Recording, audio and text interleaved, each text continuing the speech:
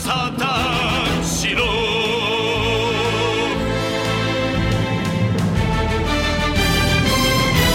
Hello, everybody, and welcome to episode 408 of the Saturn Studs podcast.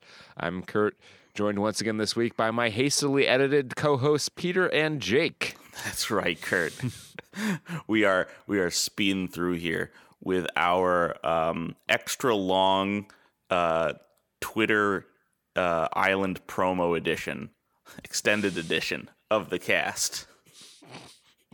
I'd say it was 20 minutes, but we're going to go so much more than 20 minutes.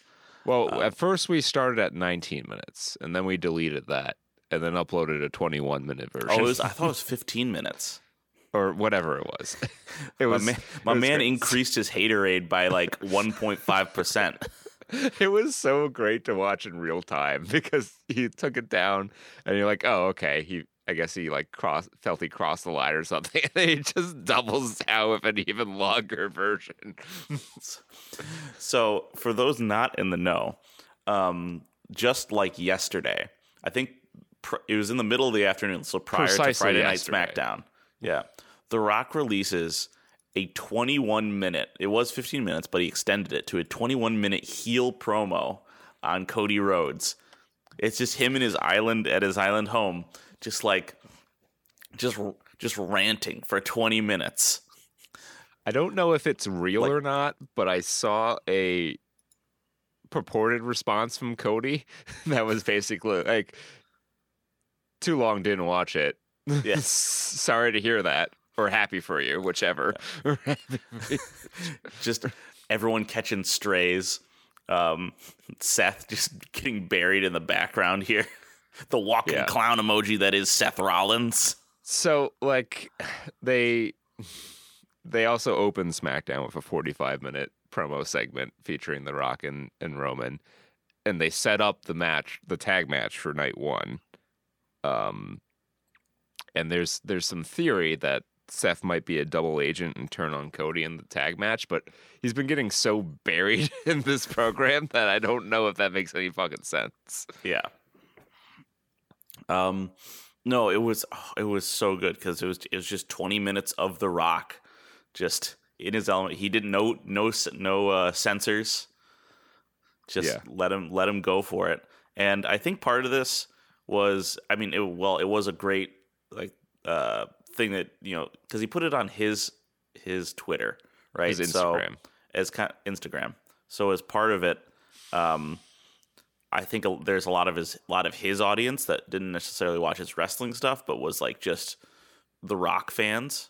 It's been crazy because for so many years, like The Rock has had this completely like sanitized public appearance where he's just so careful in what he says. Like everything he says is so milquetoast it couldn't ruffle anyone's feathers possibly.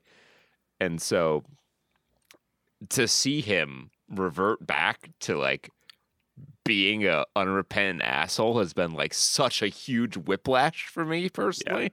Yeah. But I'm here for it. I'm about it. Yeah, I'm absolutely here for it.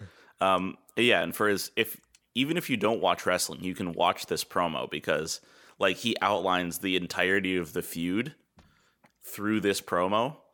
Like if you ever want to get caught up on what's going to happen at WrestleMania, this is the thing. This is the 20-minute video that'll get you there. Also, if you've ever been like even mildly curious about professional wrestling, sign up for Peacock. You can like get a month free in April and just watch this WrestleMania because this has been like one of the most well built up WrestleManias that I can remember ever. Yeah. If you have a young child who's just starting to watch media and you need to you want to introduce wrestling to them, if you have them in your pouch, your baby pouch, and your little baby Bjorn, and they're just watching TV, maybe you should put this on and implant it in their mind, so they grow up to become wrestling fans. I'm gonna recommend it to Miss Rachel to have like a WWE Miss Rachel kind of collab. where she can like narrate over one of these events. This is the part where I have to date myself and ask who the fuck Miss Rachel is. Yeah. Miss Rachel's a YouTube personality that does baby and like toddler content. See. And she like is extremely popular. Has done collabs with like other like YouTube personalities as well as like big time personalities. I think she did like Sesame Street collabs, Wiggles collabs, and like an hour-long video gets like 183 million views. It's insane. Right. So Peak tablet viewing content. all she has to do is like put out one video a month and she's fine. Because like parents can just like repeat shit. Wouldn't that be nice? Yep. Just rack up the views. Yeah, so get her to narrate. She can be on the color commentary for WrestleMania. Yeah. Do you like the Nickelodeon version of like the Super Bowl? Yeah, this does have core memory potential. Yeah. This main event. Yeah, this main event. I don't want to be hyperbolic and say that it's the Hogan Andre of our generation, but it feels like maybe the Hogan Warrior of our generation. Yeah, something. It really has the potential, especially if just stuff like this. I know I don't want a fantasy book and like be upset when it doesn't happen, but all the theories about like them losing the tag match on night one and Cody having to overcome the bloodline interference and then a possible Stone Cold appearance to even the odds. Like I don't even know what would happen to my body if that came to fruition. Yeah. My bones would spontaneously vibrate out of my corporeal form. The pop in Philadelphia, if like The Rock and Roman have like laid out all of Cody's support staff and they're ready to like work him over, and then the glass shatters, like that might create an out of body experience for me. The world may never be the same. But anyway, that's not what this show's about. Yeah. Hey, Jake, where are we coming live from? We're coming at you live. I got nothing special. Dunes of Arrakis. Let's go. We're coming at you live. We're going to ride some sandworms. We're going to stick a spike up a worm, if you know what I mean. This guy, Paulie comes in and says, "It's me. I'm him. I'm Dune 2 2024. I want like a simplistic summary of Dune, just to be like, so your friend Paulie comes in and says he's basically Jesus. What do you do? Yeah. He doesn't want to be Jesus, but then he drinks some worm juice and he turns heel. He has a sip of the potion.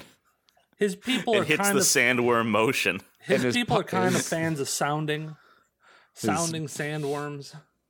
It's a little weird, but yeah, we watched Dune 2, so we're gonna give you our perspective, our retrospective, our hopes, dreams for the future. Maybe our introspective,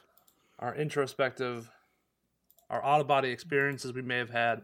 I got so excited during this movie that my calf cramped up. So, are you sure that wasn't just the salty popcorn? This movie, it was interesting. That's a hell of a Charlie horse. I'm kind of.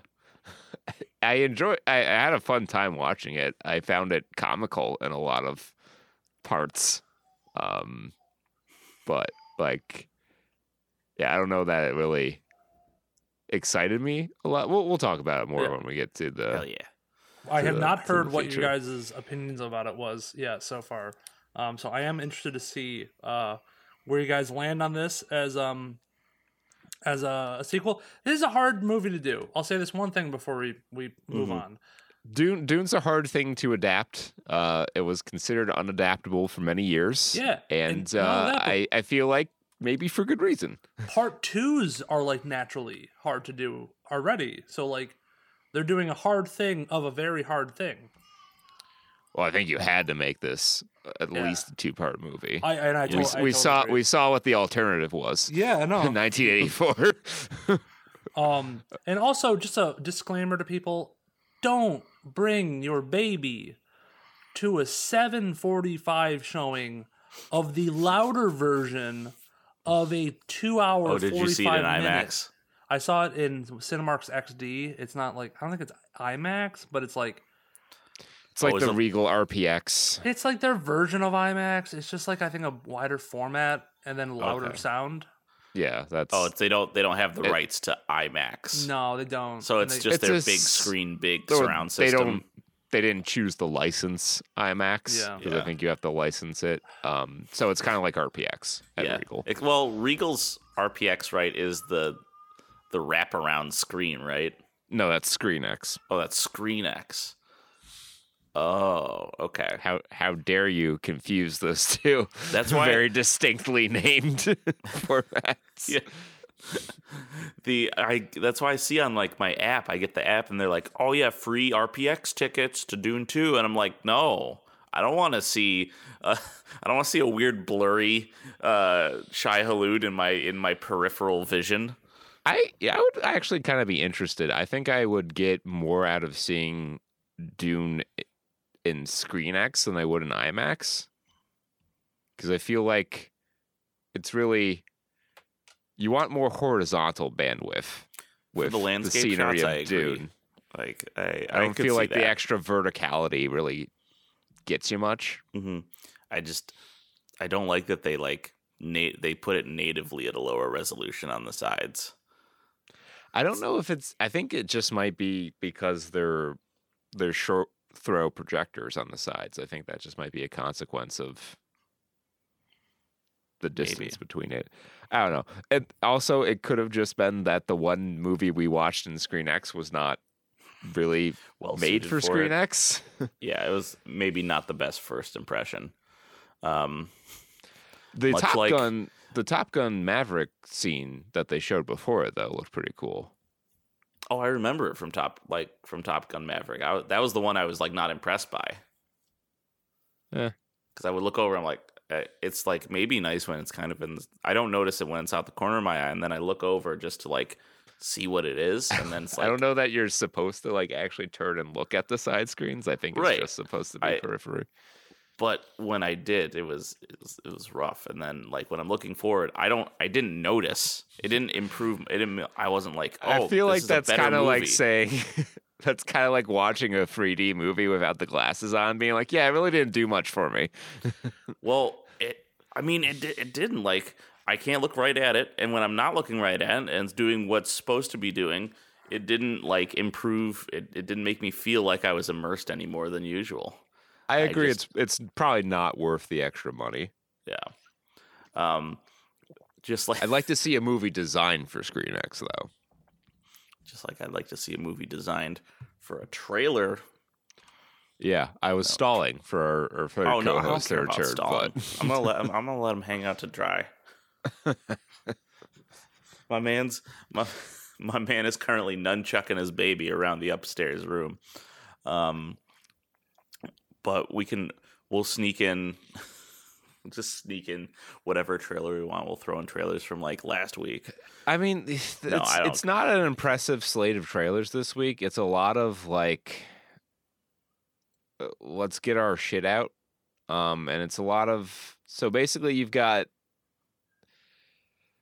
one remake, one prequel, and then two really similar concept thriller horror movies. Yeah. So let's start with the remake. Don't Tell Mom the Babysitter's Dead. Okay. Was that I thought that was just an adaptation of a book. So you're saying this is a remake of a book adaptation? Yes. The original, I believe, starred Christina Applegate. Okay. And it's really not that old, I don't think. Yeah, 1991. So, well, I guess that is over 30 years old now. God damn it. But yeah, it's all, from what I can tell, the only real difference is that they've race swapped the protagonist. Okay. And Did you? So wait, when you watched this originally, was this a movie that your sister watched? You had to. no, I just You were knew of witness its to it. existence. Okay. I've never seen the original, Okay. Yeah, because I haven't either. but it was a fairly. I'd say it's kind of like a cult classic. It's not. It wasn't super popular or like a critical darling, but it's got a fairly strong following. And it's like I said, it's not. At least in my mind, it's not super old. And when I saw the trailer for this, when I saw "Don't Tell Mom the Babysitter's Dead" teaser trailer, I'm like, has that movie been out for a while? The answer is yes, it has. I mean, it doesn't look bad necessarily, but it also, I don't see it as adding anything particularly noteworthy to it, which it really comes down to how you feel about remakes as a concept, right? Like, in my opinion, if you're going to do a remake, you have to like add something of value to the story. Otherwise, why even bother? I know the reason is financial, but like from an artistic standpoint, why even bother? Yeah, this is like, it makes me think of like the Toto cover of or the who covered Africa. I think it was Weezer. Weezer, yeah, Weezer did a couple Toto covers, and it was kind of like criticized maybe a little bit that it was just a very faithful like 1-to-1 recreation of the album. I was like, that's nice, that's good, but the music video is a lot of fun with Weird Al pretending to be Rivers Cuomo. Yeah. I just remember getting heat because people were like, why do we want to watch this? Why do we want to listen to this when we already have the album, like the original album? Well, that's every cover, right? You know. Well, a lot of covers have the difference of like, well, that's what I'm saying. Like, covers usually have like the artist's own personality injected into the performance to change it up. And what I heard about the Weezer album was that like they didn't, like they very like faithfully like everything. I would say that's more of Weezer and Toto having a lot of musical similarities than like them not putting their own style. Like it feels Weezer, but like at the same time it's a cover of Africa. It's not like Korn doing the death metal version of Jingle Bells. Like it's not going to be completely out to lunch like that. And Weezer and Toto have kind of similar. I mean, Weezer's got a few different kind of sounds that they work with, but there are a lot of similarities between them and Toto. Although I think the one that's most like their sound is Hold the Line, and that's like the one they didn't cover. They did Rosanna and they did Africa. I think it was like a dual single release. Okay, like a dual EP. All right. I thought they were fine. Like again, I didn't listen to any of it. I don't really know what people I just would know have that expected. Like, yeah, it's like, I guess my point is why? Yeah, like why would you do a remake if you're not going to change up the formula? If you're going to remake a movie or an album or a book or something, and you're not going to update it, you're just going to do it again. Well, I guess it's updated for modern audiences because it's got a more diverse protagonist. I really don't know. Yeah, it'll be. I'm sure it'll be fine. But I'm not particularly interested in it. It's not really a movie that I think really needed to be remade. I guess no movie ever needs to be remade, but I want to. How old is the book? Is this? I didn't know that it was a book, to be honest. So I thought this really feels like it was like a young adult like comedic novel that was translated into a movie. I mean, it could be a book, but I'm only familiar with the Christina Applegate movie. Yeah, I don't know. This movie is apparently very baffling to me. I'm all twisted up about it. It doesn't on the Wikipedia article. It says no mention of it being based on a book. Okay. I mean, are you thinking? I mean, I'm sure there's like a young adult book about adventures in babysitting or something like that. Yeah, I was thinking like a "Are You There, God? It's Me, Margaret" type of deal, where they took like a young teen girl's book. I was like, well, "Oh, yeah, we'll make a movie that's about it." common, but I guess that just wasn't the case here. Yeah. All right. That's. I don't know how much more I can talk about because this is like a teaser trailer. They show like they don't even show the it's premise. very clear They we're don't- not experts on this topic. It's very Yeah. We'll get a little costlier with Kevin Costlier. all right. So this fucking movie is this not just Dances with Wolves again? It's just Sure. I haven't seen Dances with Wolves, but I feel like this has been made. Well, Kevin before. Costner plays someone in the Civil War era America who's a white man who interacts with Native Americans. And since it's a movie in two parts that's being released, both parts being released in the same year, which is something we haven't seen since Matrix Revelations, or whatever. Matrix Reloaded / Revelations, that's what it is. And Dances with Wolves is famously like 6 hours long. It's only like 3 something, but like this feels very much the same movie to me. But maybe that's just a very flaccid surface level comparison. Yeah. Because it's Kevin Costner in a Western. Yeah, it's. Oh yeah, this doesn't look like. It doesn't even feel like it has a plot because the trailer doesn't do a good job at establishing like a story. And I looked at for the synopsis. I'm like, okay, what's the story of this movie? And it's just it's about the West and how it was lost and won through 4 years during the Civil War. It's taking them on a journey. I'm gonna try to read some plot synopsises here to see how this compares to Dances with Wolves. Yeah. They're both written and directed by Kevin Costner too, which makes the comparison even more It's kind of one note. apt. Yeah, they're like set in the same time period. Yeah. He might not actually be a lieutenant in the Union Army in this one, and that might be the like major difference between the two movies. But if you're curious, so here's my recommendation to you.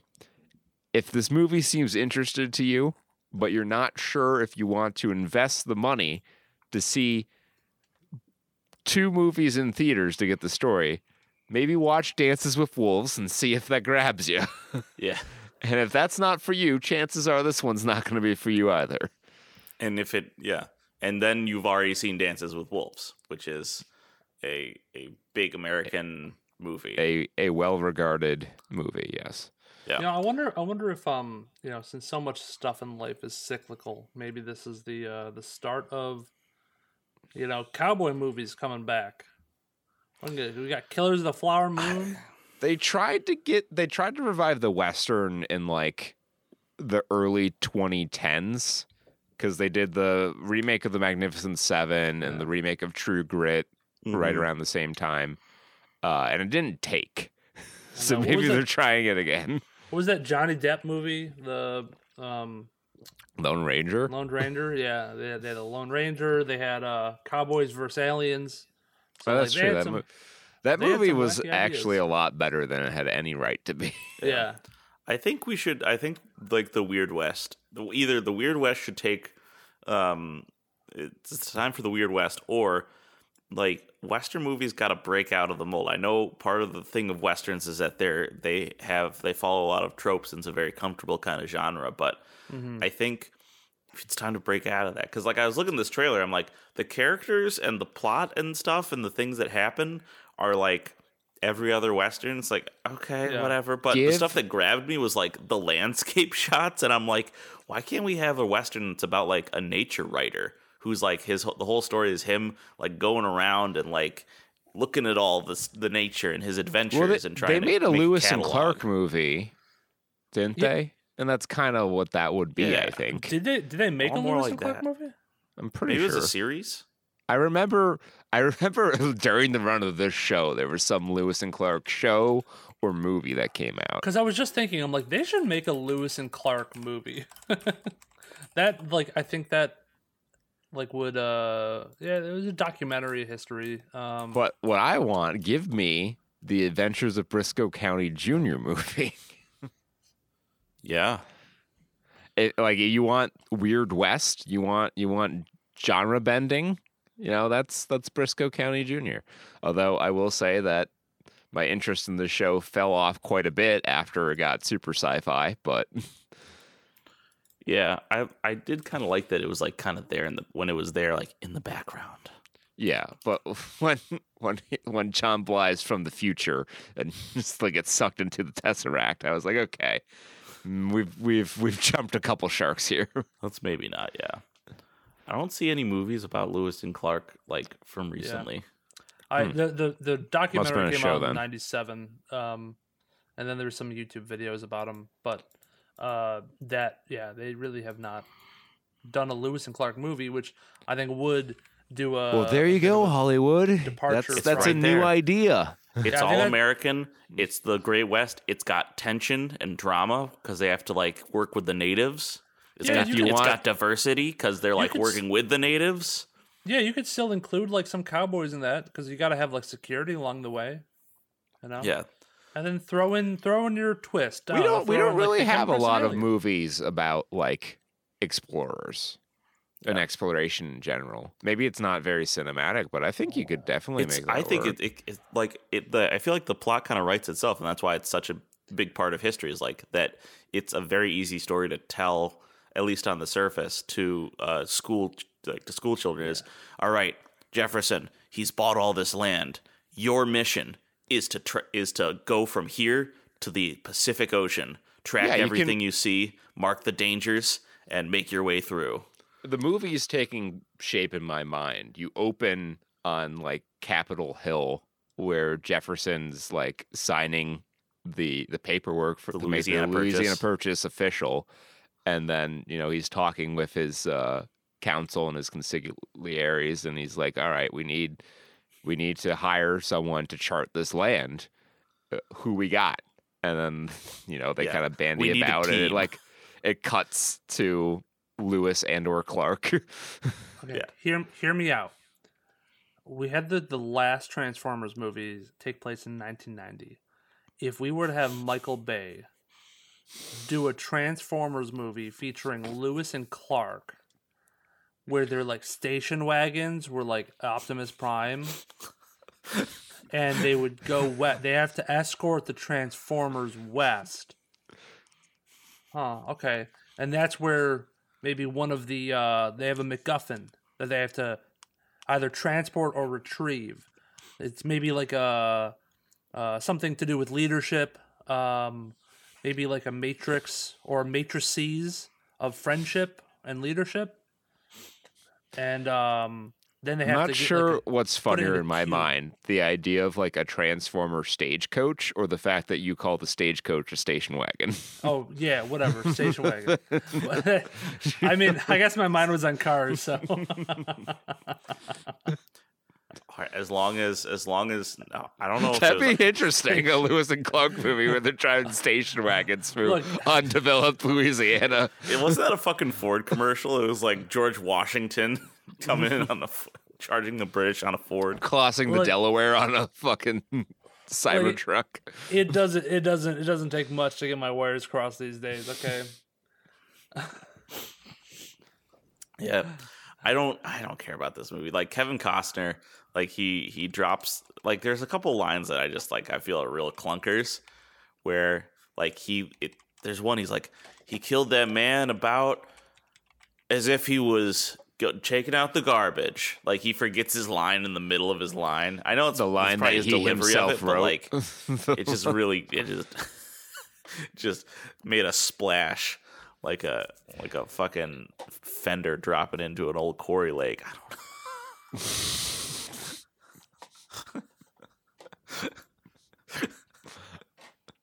I don't even I don't even know how to respond to that. Let's respond just to go. it by going to the next trailer. Yeah. The Watchers. So M. Night Shyamalan's kid is getting into the game now. Oh, is that what it is? Yeah. So Okay. it's Ishana Night Shyamalan, which I'm not going to assume the gender of his kid. It is his daughter. Okay. Yeah. It's produced by M. Night Shyamalan, starring Dakota Fanning, and it's basically what if the Truman Show were spooky? I was gonna say, what if there really were little people in your TV Yeah. that were acting this out? But it does answer the great philosophical question: who watches the Watchers? That would be We do. people in the theater. It's me. I'm him. I'm Mr. Watcher. Yeah. Of course, I know him. He's me. It's the new twist on the old trope. It's people running around in the woods, the movie.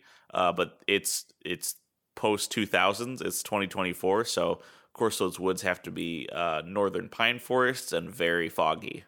It's supposed to be in Ireland, which I think is kind of anachronistic. I don't know that they have that kind of foliage in Ireland. Yeah. They cut down all the trees. It's Well, like, I mean, we're in like, the woods. Oh there's no, we have forests, to walk but I a don't- full 300 meters until we get to town. I don't know if they have like pine forests like that. Yeah, I don't think so. I mean, I've only ever been to Dublin, so I'm Yeah. not exactly an expert. And I know most of the Irish landscape looks like upstate New York. That's probably why so many of us settled here. But the trying to look- synopsis is mysterious creatures stalk a young artist and three strangers in an Irish forest. I'm There is- interested to see if her style differs from her father's. If there's going to be a major twist, Yeah, if is this the like a twist is Jaden Smith kind of thing? gonna land or not? Or like yeah, where he's like, I'm gonna put you in the movies because I'm in the movies and I want my kid to follow in my legacy. Yeah. So it's not unprecedented. Sofia Coppola, daughter of Francis Ford Coppola, has had a pretty good career as a filmmaker. So it's Yeah. possible. She's not, at least in my opinion, and that it might mostly just be because of the type of movies she's made aren't as interesting to me, but I don't think she has the talent that her father did. But M. Night Shyamalan kind of, he was like a 2-hit wonder. Yeah. So if Two-hit the wonder apple is fell further it's from the tree. only a little more common than a one-hit wonder, but man, does it give you so much more benefit of a doubt when making. Well, I guess he had 3, right? So he had Sixth Sense, obviously, and then Unbreakable was also well received, and then Split many years later was pretty well received. And we've got it's a real Skinner box situation of like, well, there's a chance it could be good. Yeah, like that way. his output, like Old and A Knock on the Cabin or whatever, A Knock in the Woods, not super well. Honestly, anything he's made after the year 2000, with the exception of Split, has not been very well received, including his classic movie that everyone knows and loves, The Last Airbender. Which I heard that the Netflix show is not doing that well either. Yeah. It's not as bad. It's not bombing. Well, obviously it's not as bad, but that's not a particularly high bar to clear. That's kind of damning it with faint praise. Yeah. The only person I've talked to about it is one of our coworkers, and he says it's okay so far. He hasn't gotten too deep into it, so yeah. I was never an Airbender guy. I was never a fan. I never watched it. yeah, I But never the people got. who like it seem to like be fanatical about it, and it was. Jake's special interest has been mentioned. He's trying to hustle down here. Just walk around the house with the mic, Jake. I mean, I'm listening to everything. We got to get you the. I know you can hear it and you can't respond. I'm sure it's tearing you up inside. That's why we need to get you like a wireless Yeti. Well, I mean, if the mic on that is of decent quality, we might be able to work with it. It's not. It's not. No. Okay. No. What do you mean? No, you don't want to talk like this? It's really funny because I'll like every now and then, if I don't want to use this like for a game or whatever, I switch to this, and they're like, "God, Jake, what the fuck is wrong with you? You were so clear a second ago. Now you sound awful." And I'm like, "Oh, sorry, I didn't want to use my." Into gamer mode. I can make some magic happen in post production, but I'm not a miracle worker. No. I wouldn't put that on you. Plus, I had a screaming baby that you would have probably driven out your ear holes with. I heard you talking about Avatar though. Yeah, tell me about the After Netflix series, Jake. Is it a travesty and an assault to everything that was the original show? I'll tell you, I am only 3 episodes in, I think. And it is around episode 3 is when I'm 3 or 4, I'm even 4 episodes in. It's around episode 3 is when you start to see the cracks start to form. Episode 1 and 2, I think the original creators of Avatar were brought in on. And then they left. Because they didn't like the direction that they were being told to go in. Mm-hmm. And there are some changes cut out several like major story arcs. So it's like the character development that they're really messing with. Like Sokka's character development is not going to be as, I think, good as it was in the show. Because if you rewatch the show as an adult, you definitely see a lot of the nuances of like character development throughout the series, and that's nice. That's good to see. But the show got to take its time with it a little bit.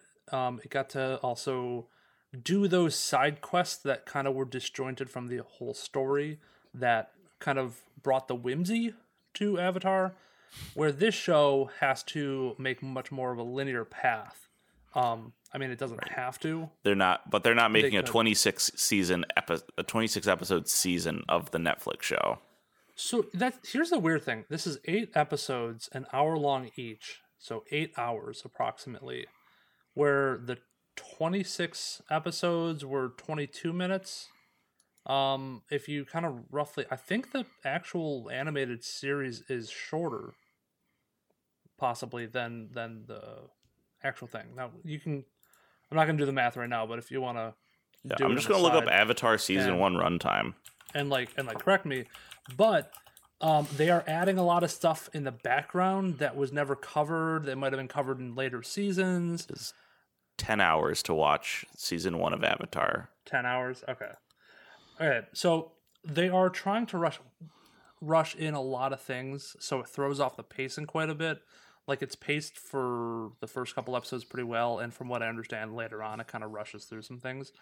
And I already know from episode 3 and 4, they take elements from season 2 and 3, and they just throw it into season 1. Like, there's entire, like, storylines that are introduced in season 1 for no reason. Yeah, that's what the buddy I was talking with at work said. Like, they did a lot of stuff with the Earth Nation already, which comes later in the actual show.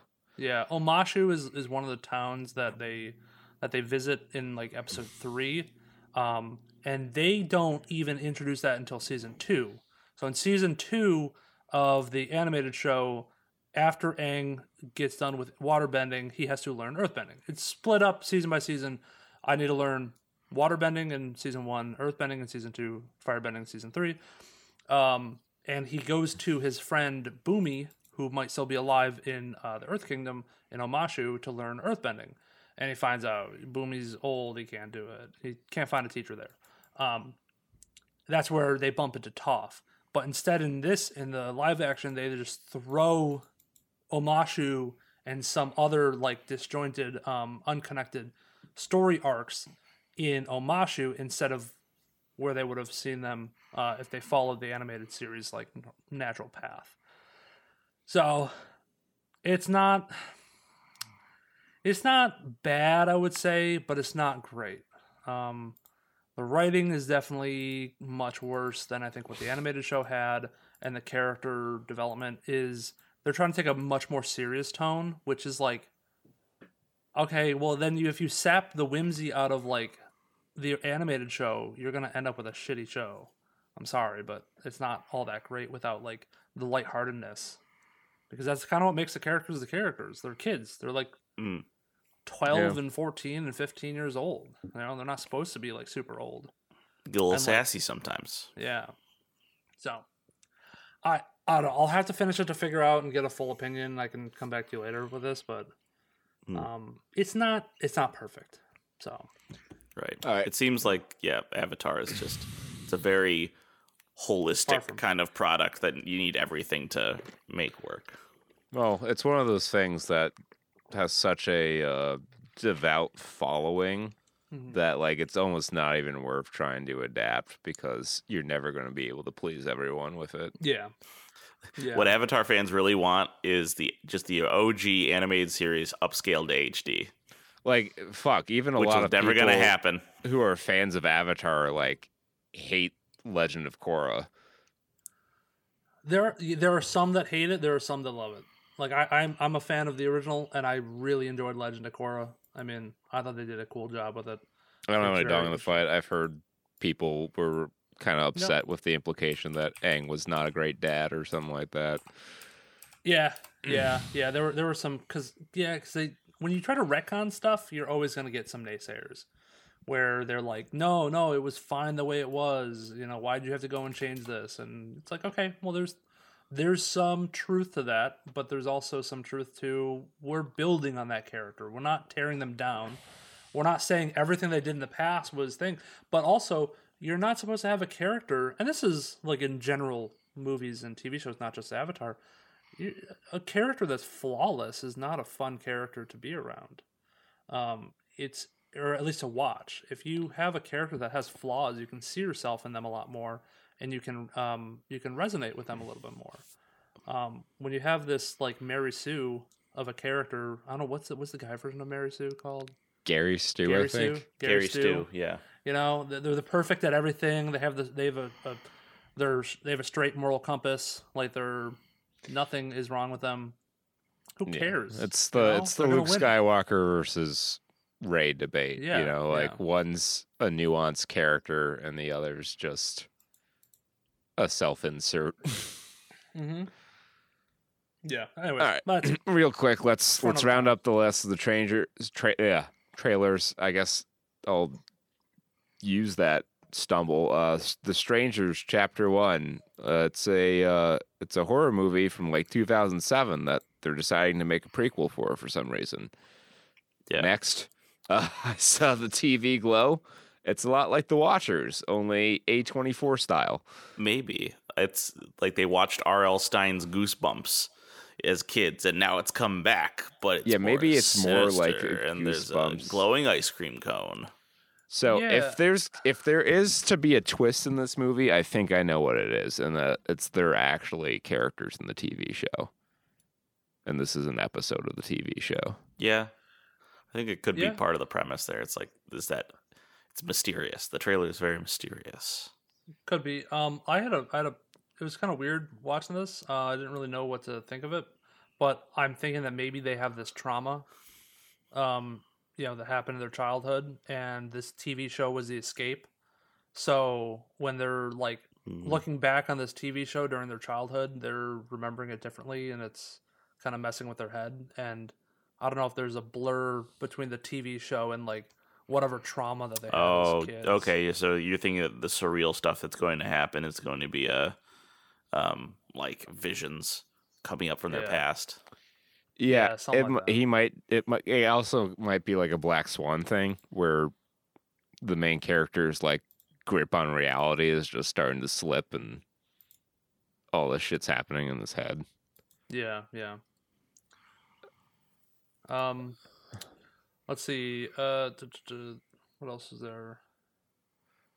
Okay, actually, that's kind of interesting. So, I was reading some comments on the trailer for I Saw the TV Glow, and someone said so it's basically Candle Cove 2.0, and I was not sure what that was, so I looked it up, and it's a creepypasta, and there are definitely some similarities. The story centers a discussion of the titular fictional children's television series, Candle Cove, on an internet forum. Stravis stated he was inspired to write the creepypasta after reading an article on The Onion entitled Area 36-Year-Old Still Has Occasional Linsville Nightmare. Stubbs' story quickly became popular, inspiring numerous... All right, let's just read the synopsis. The story is told in the format of a thread of the fictional net nostalgia forums where a group of users discuss unusual low-budget children's television show Candle Cove they all remember watching on Channel 58 in the Huntington and Ashland metropolitan area when they were children in the early 70s. The show is about a young girl named Janice who imagines herself to be friends with marionette pirates. As users continue to reminisce, they begin to recall more disturbing details about the show, such as characters known as the Skin Taker, a skeleton pirate who wears clothes made out of children's skin, and an episode that consisted entirely of the puppets falling and screaming while Janice cries. The story ends with a user stating that he recently asked his elderly mother in a nursing home if she remembered the show. She responds that every time the user claimed that Candle Cove was on, there was only static on the TV screen. Ooh, spooky. So it does sound a lot like that fucking movie. Yeah. Interesting. Today I learned. We also got like a I thought this was a new movie for some reason because it was all about Leap Day, but this is just Leap Day William. Imaginary. I appreciate the fact that it came out on Leap Day, but I didn't know this had anything to do with leap days. You're gonna get attacked by Leap Day Larry. Yeah. Okay. Leap Day William. A man-made design to make our calendars less confusing. Yeah. Or just work in general. It's a way to quantify it. Yeah. Yeah. Is definitely allowing these monsters to come to life. Yeah. Okay. When was Leap Day invented? Probably around the same time as the solar calendar.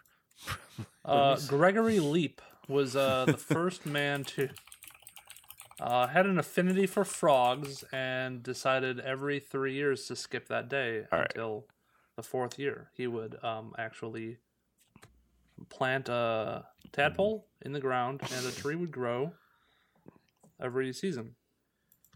They would call it the leap tree. Yeah. How many? So it's 46 BC. Prove me wrong. Yeah, so that's probably right around when the solar calendar was adopted. So how many that's around a little over 500 leap days about. So we'd almost be back. we'd have gone around the year once and then maybe another halfway around that. So if there were no leap days, this would be June right now, probably. Perhaps August. Like Alrighty. That's trailers. Let's go now to the follow-up. Taking a look at the domestic box office for weekend 8, covering the 23rd through the 25th of February. That last, do I have that right? Yeah, I do. Okay. Bob Marley, One Love continues its run on top, down 53%, bringing in $13.4 million in its second week, up to $124 million worldwide. And opening in second from Sony Pictures Releasing. This is just a funny way to call that distributor. Demon Slayer, Kimetsu no Yaiba. Yaiba. To the Hashira Training. which made $11.5 million in just 1,900 theaters. Total worldwide of $37 million with $24 million international, probably from its Japan run. Probably. But it also found itself in our spotlight this week.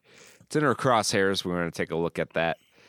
It's rocking the 6.7 out of 10 on IMDb, 81% on Fandango, 7 out of 10 on IGN. The reason I pulled those other two is because I don't think other more serious review outlets really bothered with it.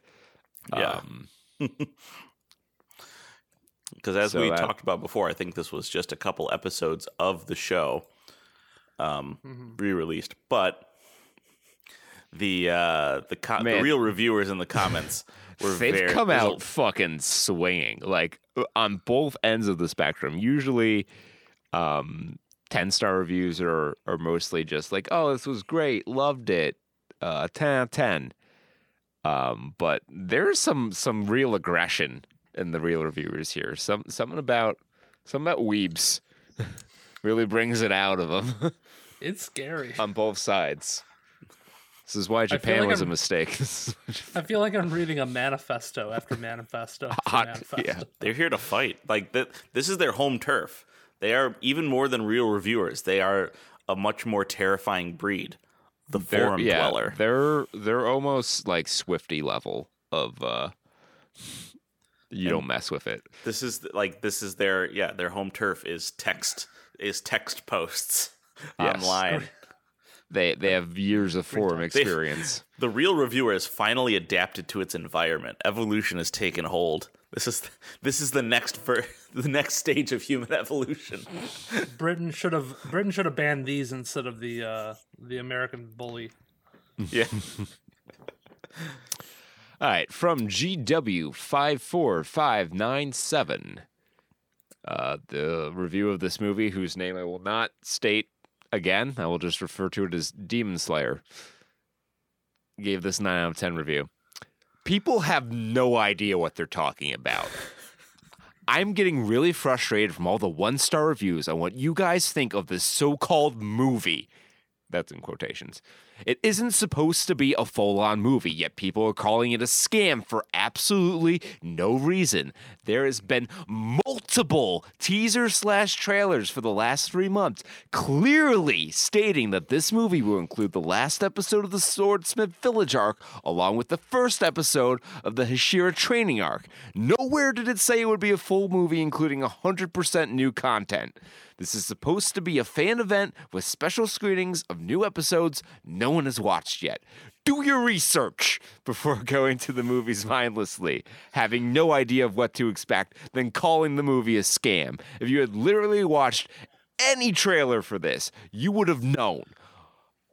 One other thing I had to add was that these people's reviews have absolutely nothing to do with rating new content, overriding a 1-star review because it is a scam.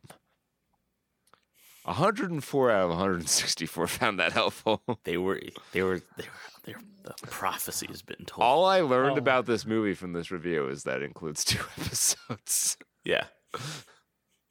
That's one thing you won't find among anime discussions is talking about the actual anime. There are just so many good ones for 1-stars. But we were both eating good this week, Jake. Okay. I like this first one, not to like cheap out and go for the first one on the 1-star, but I just like the title, A Money Collecting Project, which is the definition of like any movie is a project to get any money. Capitalistic enterprise. Yeah. 1 out of 10. Nor XP 3000. Very bad movie cut. This movie is 1 hour 44 minutes. 44 minutes are recaps of previous events, including the full last 2 episodes in Swordsmith arc. The remaining hour is a full of fillers, no fights, no important events at all. I recommend not to watch it in the cinema. Wait for the anime release. The movie is frustrating, with a very long introduction. I finished my large popcorn before any new scenes or events. I do not get why are there so many fillers with no events at all? It was boring with very poor writing. How can the main character stay in bed the whole arc? Poor writing in an anime? No. Why is it converted into a movie in the first place? What a disappointment. 62 out of 100 found that helpful. I'm stunned by this development. Even the mids, I'm like eating good on. Usually, it's like there's the ones that are good are very clearly different from the ones that are bad. But I have to like pick and choose here. From JP91, 6 out of 10. Kimetsu no Yaiba Kizuna no Kiseki Sosuke Hashiro Gekkoe is not a masterpiece. Its script is simple, but the animation is worth it. Kimetsu no Yaiba Kizuna no Kiseki Sosuke Hashiro Gekkoe is a new film based on the manga and anime. A film whose animation is incredible, but the script does not tell the viewer much. This is due to the union of a couple broadcast episodes in the anime and that are presented as a new cinematographic installment. Therefore, the editing usually gives confusing scenes and the story at one point in the film seems to have no reason to exist as such, becoming repetitive and incoherent, especially if you do not fully know the anime episodes and the idea behind putting a couple of episodes together as a new movie. Kimetsu no Yaiba Kizuna no Kiseki Sosuke Hashira Gekkoe is not a masterpiece. Its script is simple, but its animation is worth it.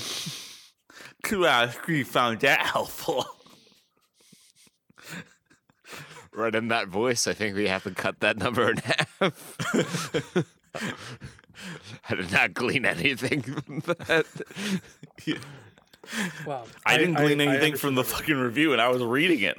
There's a strong name on this reviewer, Manjiru. Has this to say about Demon Slayer, 10 out of 10. It was a review titled Fans versus Reading Comprehension. Good. Submitted February 25th, 2024. If you are a huge fan of Demon Slayer and want to see it on the big screen, a theater experience, then this is something you might want to watch. If you casually follow Demon Slayer, you probably shouldn't see this, as literally every single piece of advertisement and marketing information has thoroughly explained exactly what this movie would be showing. There is absolutely zero reason for anyone to be surprised or feel scammed by what they saw. The movie covers a short 5-minute recap of every season thus far, with the ending theme to each subsequent season playing over it. Followed by episode 11 of the Swordsmith Village arc, the movie then finishes with the first episode of the Hashira training arc, an early screening for a season that won't be out until spring. This movie released in the end of February, spring begins in March. How exactly are people deciding to watch this movie without understanding the chronology of the anime?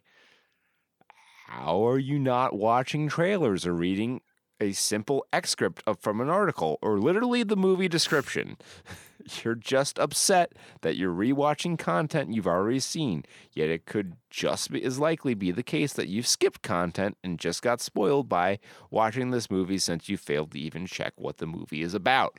Please do yourself a favor and utilize, at the very least, the teeniest bit of your brain power you can muster so that, 1, you don't waste your precious time and money on a product you don't like, and 2, I don't lose brain cells having to read through these 1-star angry reviews that shouldn't exist in the first place.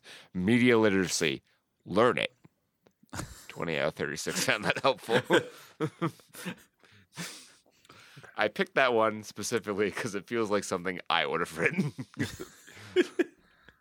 So the 1 out of 10s are all the same review, just like with words swapped around until this guy. This guy somehow got an AI to write an actual review, which I'm so happy. Good for you. Yeah, it's not, well, it's like everything else is the same. It's like, oh, the last two episodes were in the beginning, and then he bad shit, and then they've got 7 minutes of actual content. This guy's like, nah, man. You're telling me there's not a whole lot of unique takes amongst Demon Slayer fans? Yes. This is like I'm stunned by this development. This is like the strongest of these dweebs. Mm-hmm. He came out on top. The Chad. He's him of these guys.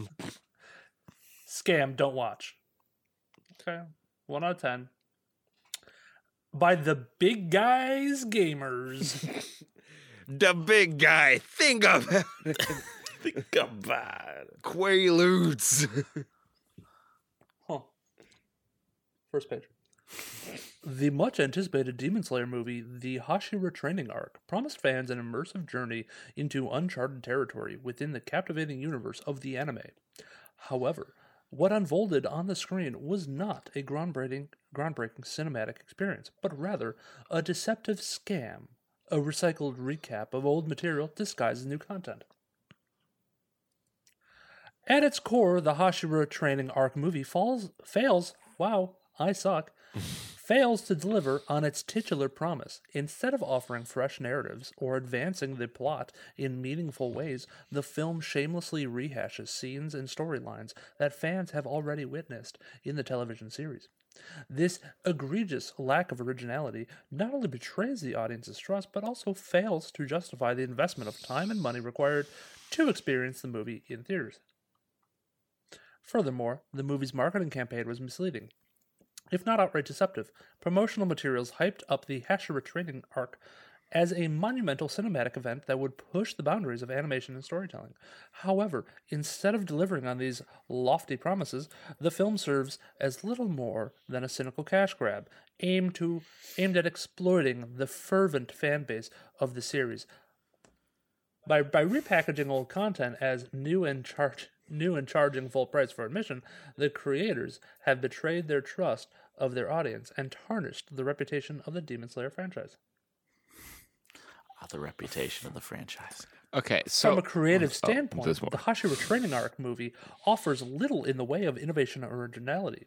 Rather than exploring new thematic territory or expanding upon existing storyline, the film merely regurgitates familiar tropes and visual motifs without adding any meaningful depth or complexity to the overarching narrative. As a result, it feels like a missed opportunity, a squandered chance to breathe new life into the Demon Slayer universe and captivate audiences with fresh storytelling. In conclusion, points deducted, the Hashira Training Arc movie is a prime example of a cinematic scam, a cynical attempt to capitalize on the success of the anime series without delivering on the promised innovation or originality by recycling old content under the guise of new material. The creators have betrayed the trust of their audience and undermined the integrity of the Demon Slayer franchise. As such, I cannot in good conscience recommend this film to anyone, as it offers little more than a hollow imitation of the anime series it purports to celebrate.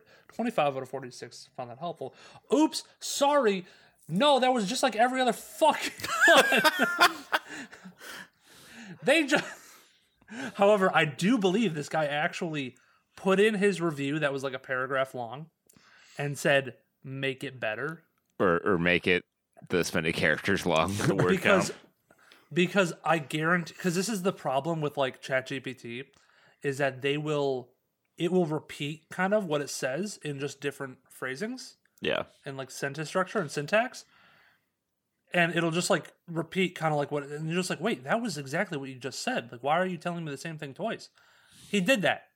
This is the thing repeats multiple times that the movie was bad because scam and cash grab, and that did nothing new. Imagine using AI to generate your bad anime review. Here's the thing I don't understand. Like, a training arc to me sounds like a filler arc. Why is everyone so, like, offended that there was nothing happening? Why have we not gotten to the training arc yet? Yeah, like, why That's where all that the so action's going to happen? The Hashira training arc is the Hashira is like the leader of the Demon Slayers. Like they all have their style, and there is a master of the style. That's the Hashira. And I believe, what's his name? Fuck if I know. Oh, fuck. The Demon Slayer, the main guy. John the Demon Slayer. The guy with the green and black, he is going to be like the water-breathing, like Hashira, I believe. Unless they're making a new Hashira for his like special skill that he has. And I guess this is where he's going. And the problem is every single season kind of ends the same way. He gets fucked up beyond belief and his sword is destroyed. So after every like season, he has to heal and get a new sword. So he's done the same shit like 3 times in a row.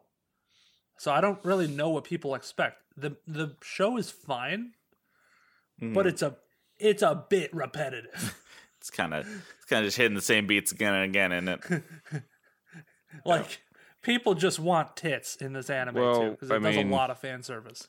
Fucking, what's it like? Inuyasha's basically that way, where it's the same fucking thing for 1,000 episodes or whatever. Yep. And that, dude, that made like that was every high school girl's like secret like Inuyasha. Yeah, it's like their fan crush. Yeah, it's like their guilty pleasure anime. Like you could just secure a date with any woman in high school. Be like, yo, do you want to watch Inuyasha together? But it's so fucking weird to me that like everyone's anticipating this training arc. That'd be like me as a Dragon Ball fan being like, man, I'm super excited to get back to rewatch the series and get back to the part where Gohan trains with the Z sword. Yeah. Well, I wonder if it's not going to be like the training arc is probably not going to be like filler. It's probably going to have, it's going to be called that, but it's going to have like not a ton to do with like Hashira training. It's going to be like an actual event going on that's pivotal to the story. Or it gets interrupted, probably. Or hopefully. You would hope. There's enough training arc fillers in this already that I hope not. Please no. Yeah. The amount of times I've seen him... Well, actually, I don't watch it that often, but... Yeah. I've already seen multiple training arcs in this show. All right. Send us home, Peter. Yep. From Stuart Adams 61834, 5 out of 10. Most peculiar cinema experience ever.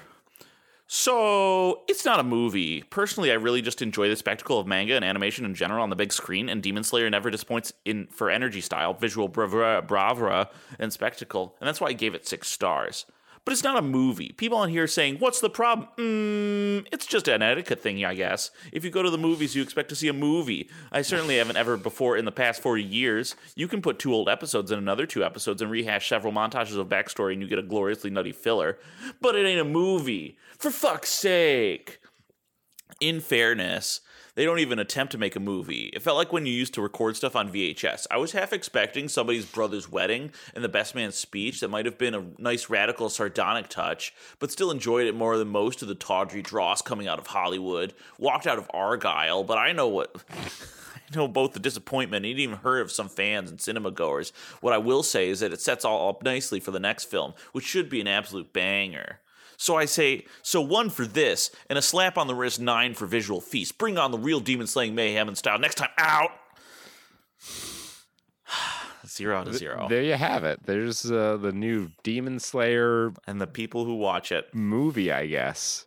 And a window into the minds of people who would pay money to see it. You know, we're all changed men for having been exposed to this. So,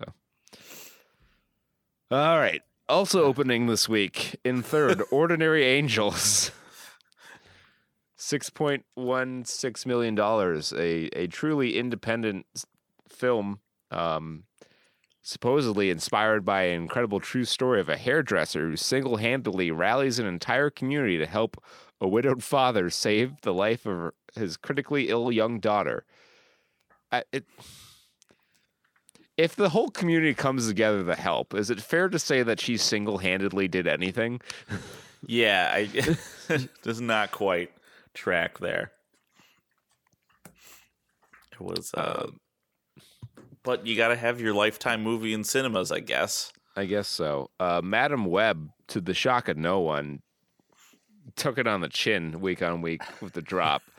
61.4% week on week loss. It's Okay. I want to go see this movie now because I've seen people watching it in the theaters, laughing to it out loud. yes. And I think it's better as a comedy. Like if there was a laugh track, like every 5 seconds or when something goofy happens, I think it actually makes it a good movie. I don't know if there's enough jokes for that. Yeah, there's not enough jokes No. to sustain it. And like, No, not jokes, just events that happen. yeah, I want- understand that. But Okay, Put so a you laugh want like track on it and it makes it funny. just like a riff track, yeah. Yeah, no, like I did laugh when they were like, go watch an old movie to recover. And it cuts to her watching fucking in the middle of summer, watching A Christmas Carol. yeah, Christmas Carol. And I'm like, who the fuck are you? Like, is this maybe that's public domain and that's why they picked it? But Probably. like, surely there's another movie you own the rights to that also is about like being able to impact the future and Yeah. not, themed around fucking Christmas. But, they also decided to make a Spider-Man movie without Spider-Man in it. So that's, Yeah. It's only made 35 million. yeah, Domestically. it's quite the This is bomb, but A true and amazing flop. shockingly, it's not even the biggest flop in the top 10. Again, Argyle is so much worse. Christ. Oh yeah. Migration, on the other end of the spectrum, is just continuing its marathon pace to Yep. almost $300 million now. It's brought another almost 3 million, and it's holding steady week on week, only down 25%. And it's made $270 million worldwide, shockingly. Fucking, you know what? We clown on it a lot, but I guess they fucking up. I guess they have a formula. Yeah, I mean, there's a reason plug they and keep play. making this shit, I guess. Let it ride, make the calculated move, and rake in that money. You can't Illumination. You can criticize for a lot of things. Being profitable is not one of them. Yeah, but they take the Chinese approach to profitability, where you just like make that bill of materials as cheap as possible. Yep. That way, you don't have to sell it for much. Argyle, speaking of, is actually getting hit even worse than Madam Web. It dropped 3 spots. The Madam Web's only 2, down 44% to 2.7 million in its 4th week of release. It's made 88 million worldwide. So in twice as much time in theaters, it's made like barely more money than Madam Web. 9 million more than Madam Web. This does not bode well for the And I folks want to involved. remind everyone, because to look at this movie, you would never guess it, but this movie cost $200 million to make. I still don't understand how. It's got to be some Insane. sort of embezzlement scheme. Oh, Yeah. it has to be. This is single-handedly like the losses and the tax write-offs are single-handedly funding Henry Cavill's Warhammer 40K Netflix series. Yeah, the IRS right here. fucking Universal is not going to have to pay taxes for the next 10 years. Yeah. See, you could, instead of canning Wile E. Coyote versus Acme, you just have to do one of these. Yeah. Wonka is in 7th in its 11th week, bringing in $2.5 million, just about, down 30%, wrapping up its box office run. $617 million for the Timothy Chalamet-led project, and he's gonna be eating well in the next couple of months with the residuals from the 2 movies he's had out.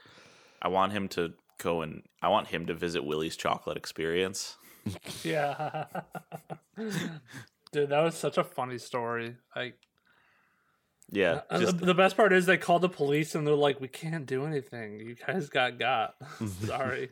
Just a true tried and true scam You talk about all these sophisticated scams. Sometimes you just set up a fake event and you don't pay You just anyone. gotta go back to basics. Nigerian prince route.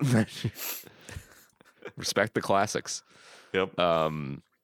Drive Away Dolls opens in 8th, bringing in $2.4 million in 2,200 theaters from Focus Features there. It's brought in 3.5 million worldwide. I don't know how wide this is going to release before it goes to digital. I feel like this is going to be a movie that they're really banking on streaming residuals and on-demand viewing to turn a profit. Mm-hmm. The Beekeeper, still in theaters, shockingly, despite having been available to rent at home for a few weeks now, honestly. $1.9 million in its 7th week. It's brought in $150 million worldwide, and it's exactly what you expect. Yeah. The Chosen, Season 4, Episodes 4 through 6. Hell yeah! Again, Still it's in second theaters. week. Time. It's still in theaters. And then it dropped 5 spots, but hey, it made a mint, kind of. It made $8 million. Exit, I'm assuming just in time for episodes 7 through 10 or 7 through 9. Yeah, probably. I wonder how many episodes there are, and if they're gonna like space it out so that the finale's like over Easter weekend. Dude, that'd be huge. Oh, would you know make they're gonna do sense. that. Like, Oh, dude, and then it like parallels with like a in real life event where like Jesus actually comes back again. yes, famous Fathom event, The Chosen predicted this. It's the guy from the movie. Oh my god! It wouldn't For the season shock me. finale of the show, we're gonna do the apocalypse. I don't believe in Jesus, but it wouldn't shock me if Jesus like tried to come back, but like the world's so fucked up that he just got like sent to prison or something, executed as a political prisoner. What if God was one of us? Yeah, that's the top 10. Who do we lose this week? Believe it was Anyone The but Land you. of Bad is proven to be bad. Yes. No. We also lost Anyone But You Yep, and Lisa and Frankenstein. Lisa Frankenstein has gone back to the dead. I feel like The Land of Bad was just out for 2 weeks just so they could say they had a theatrical release, and then they're going to make a cleaning on streaming services.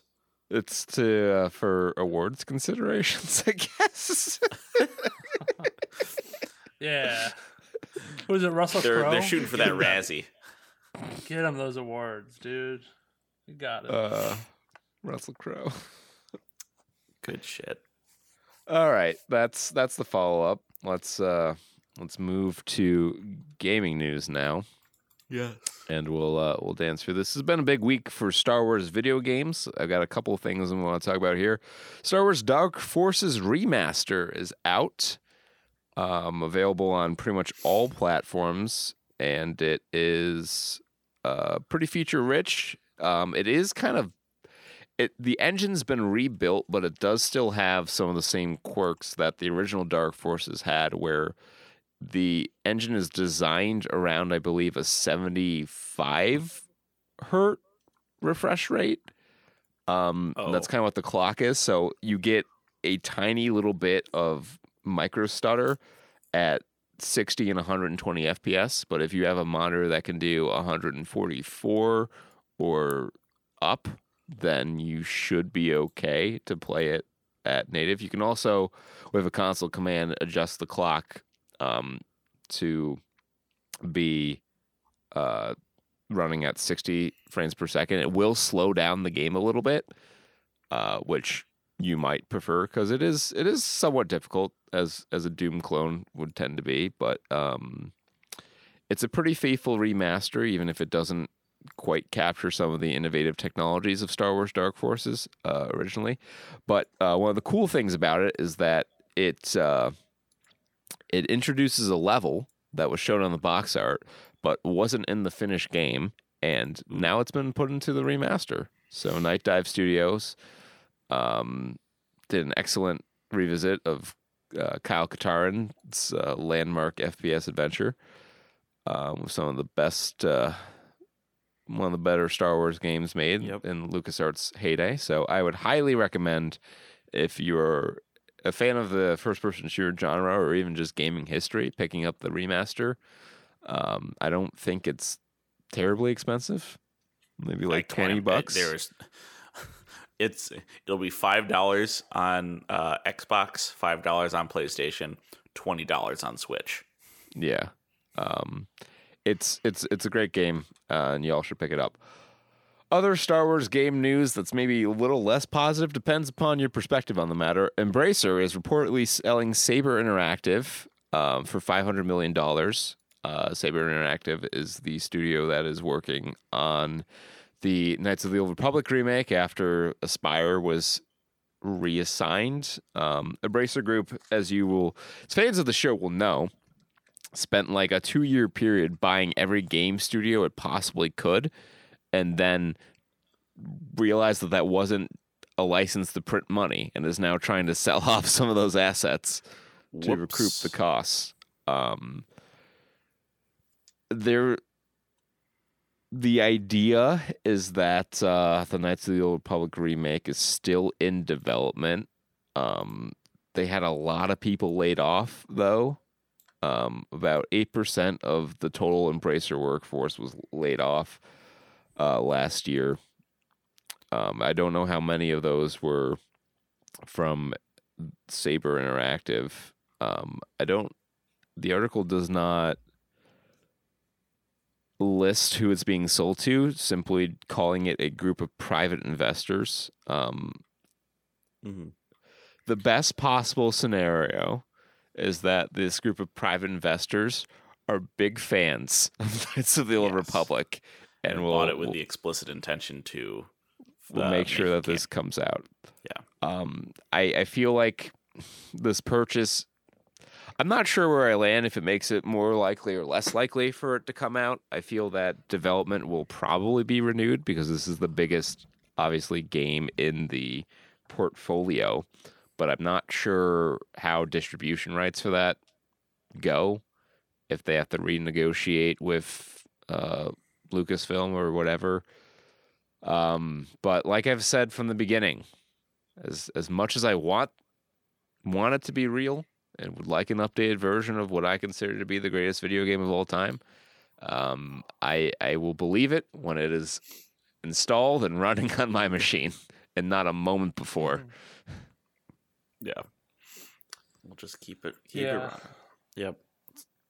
Keep the faith, and then things will happen. Keeping the faith, just like the Helldivers are keeping the faith that we will secure Malevelon Creek from the Automaton Scourge. Boys, this is your Helldivers 2 updates. Super Earth Command has advised me that there is, in fact, a name behind our malevolent or benevolent god. His name is Joel. Yeah. Arrowhead Studios have come out and said there is a person with an actual title at our company called Game Master. He's a dev named Joel, and he pulls the strings on Intergalactic War like an all-powerful D&D DM.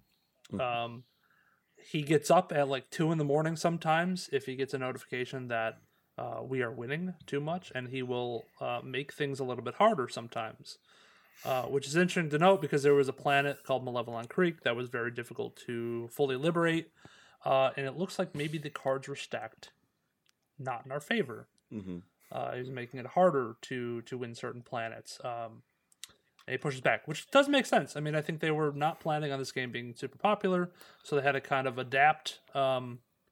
When a ton of people started playing it, they don't want us to win too fast. If like you have like triple or quadruple the amount of people playing, you think that planets would get liberated relatively fast. An easy game might not be the most fun game. You want some challenge behind it. You want some grit.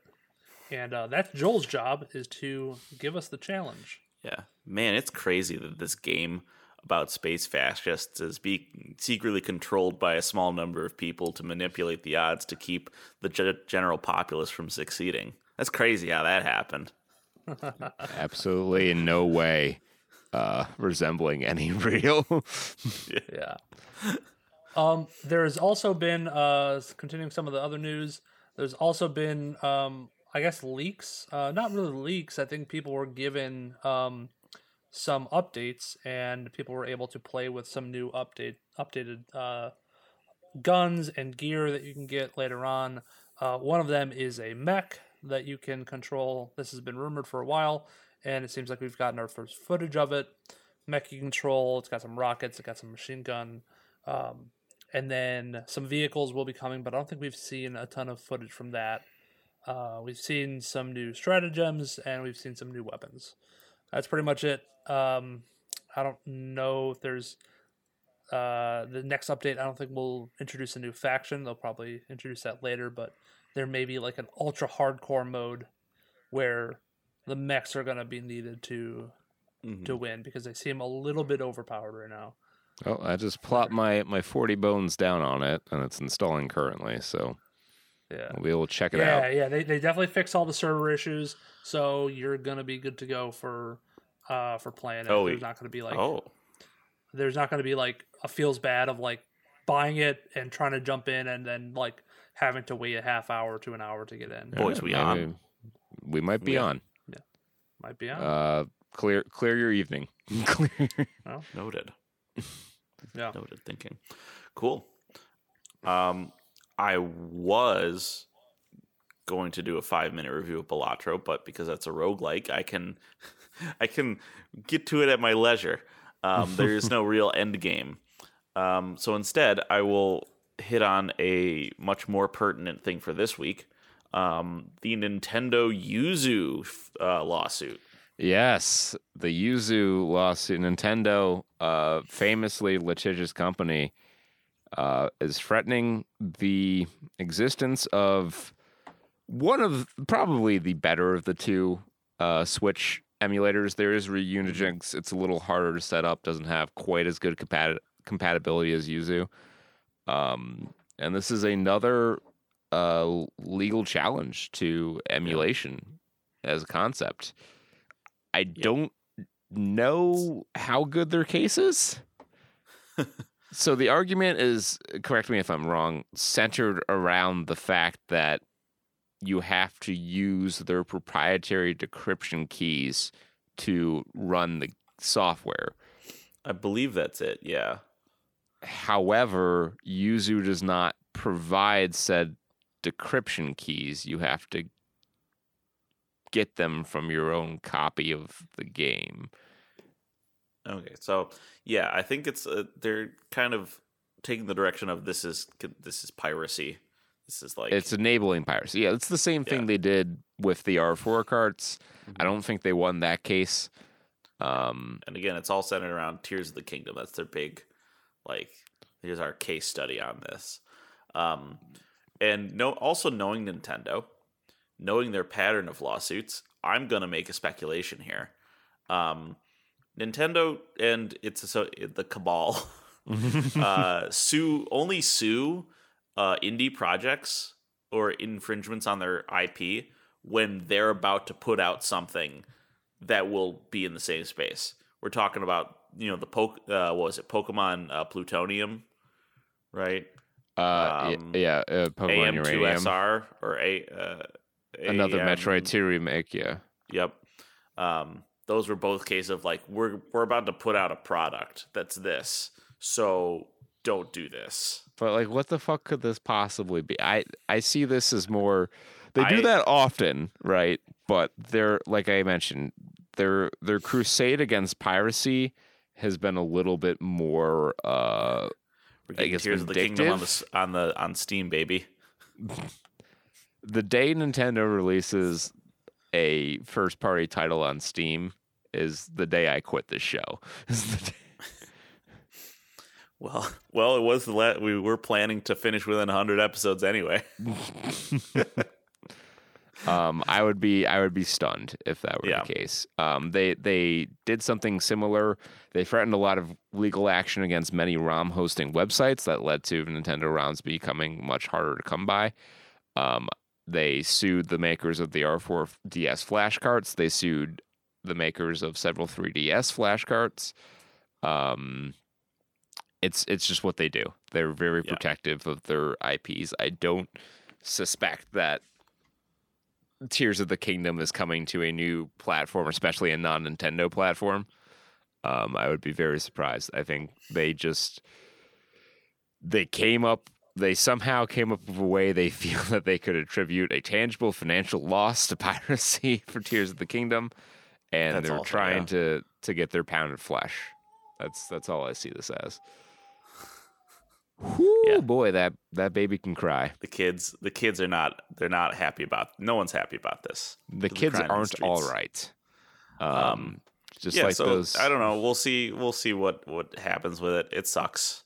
The people who are emulating the Yuzu are probably who are having to do all the shit about emulating are either people who have already bought the game and want to do stuff with it in a computer environment, such as mods, or just have it run better. Or people who would have never bought the game.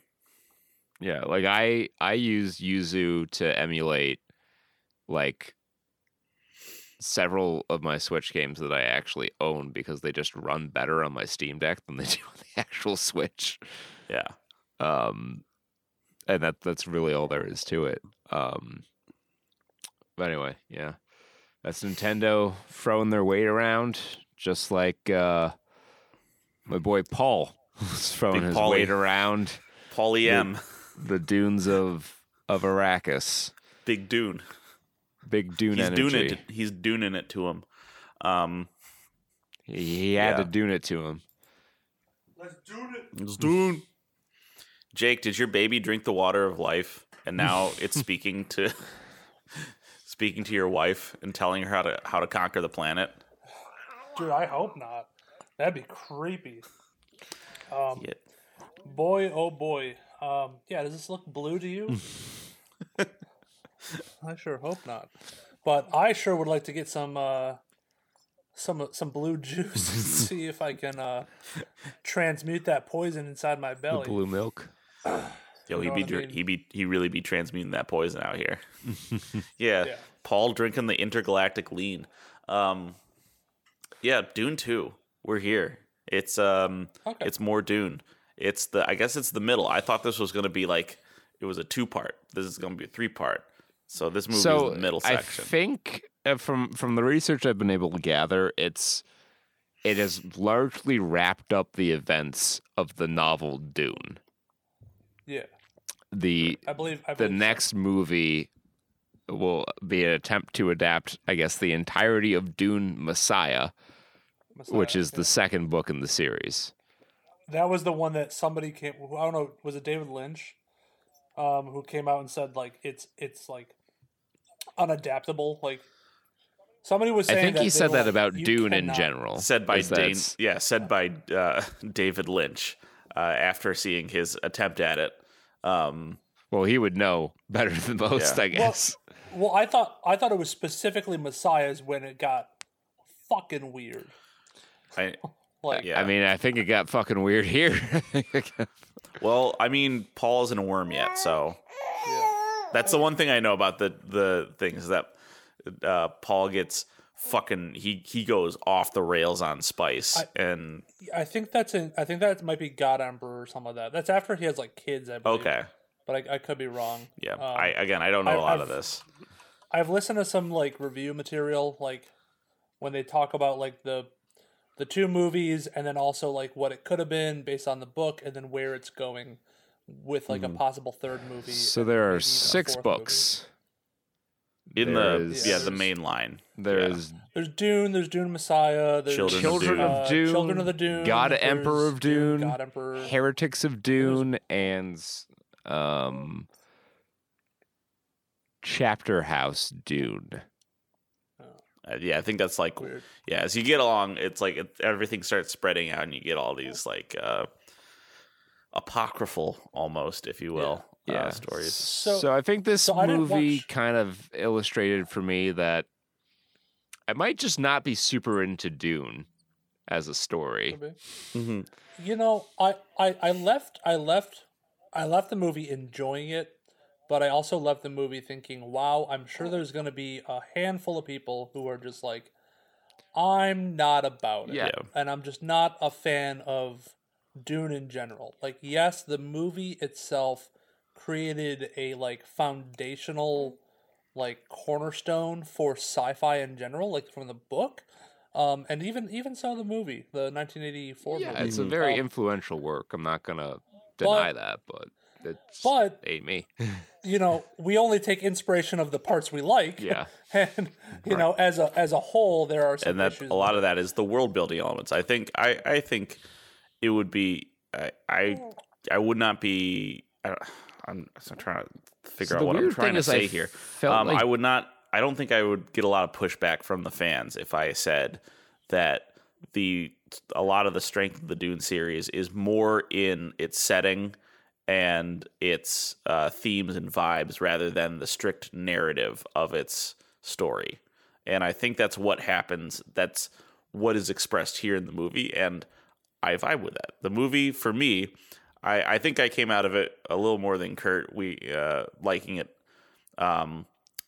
for similar reasons. Like it's very much an all over the place movie. It has to cover a lot of ground, and it does that in sort of a vignette style of way, where it's not one event leading into the next.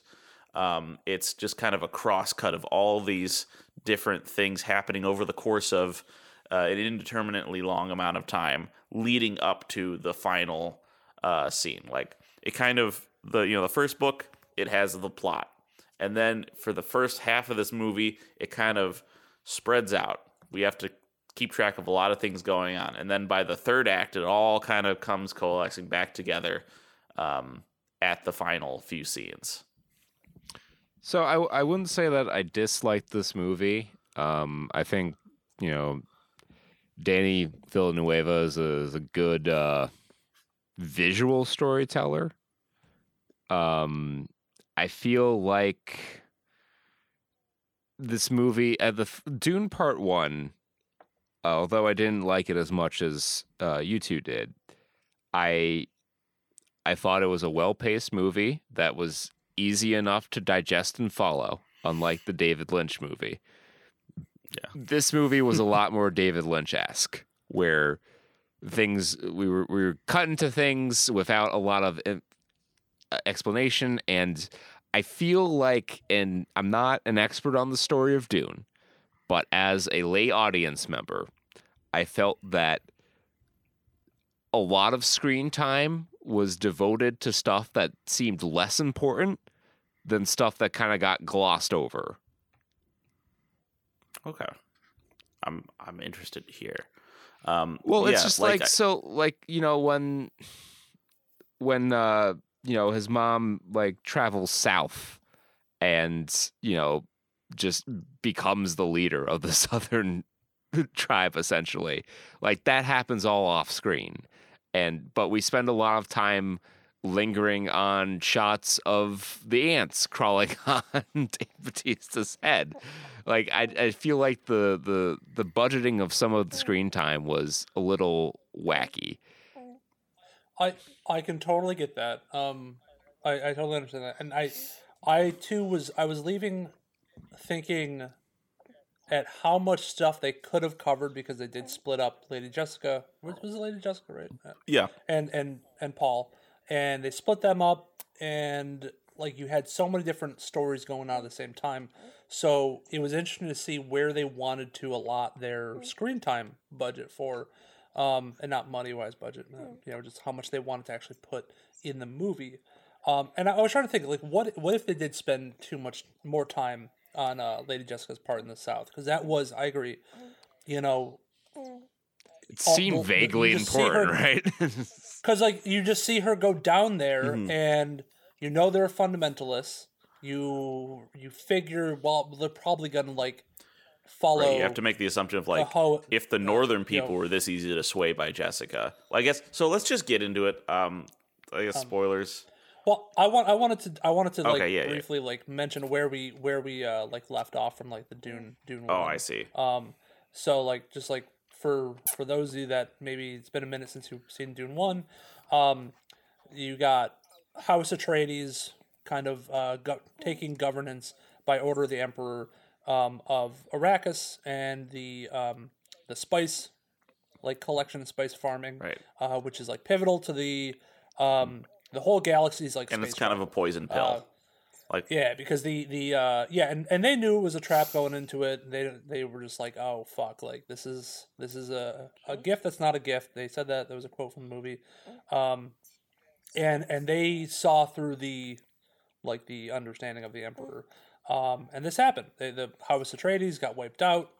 They are like one of the strongest fighting forces, strongest militaries in the galaxy, and they got wiped out by their like rivals, Harkonnen.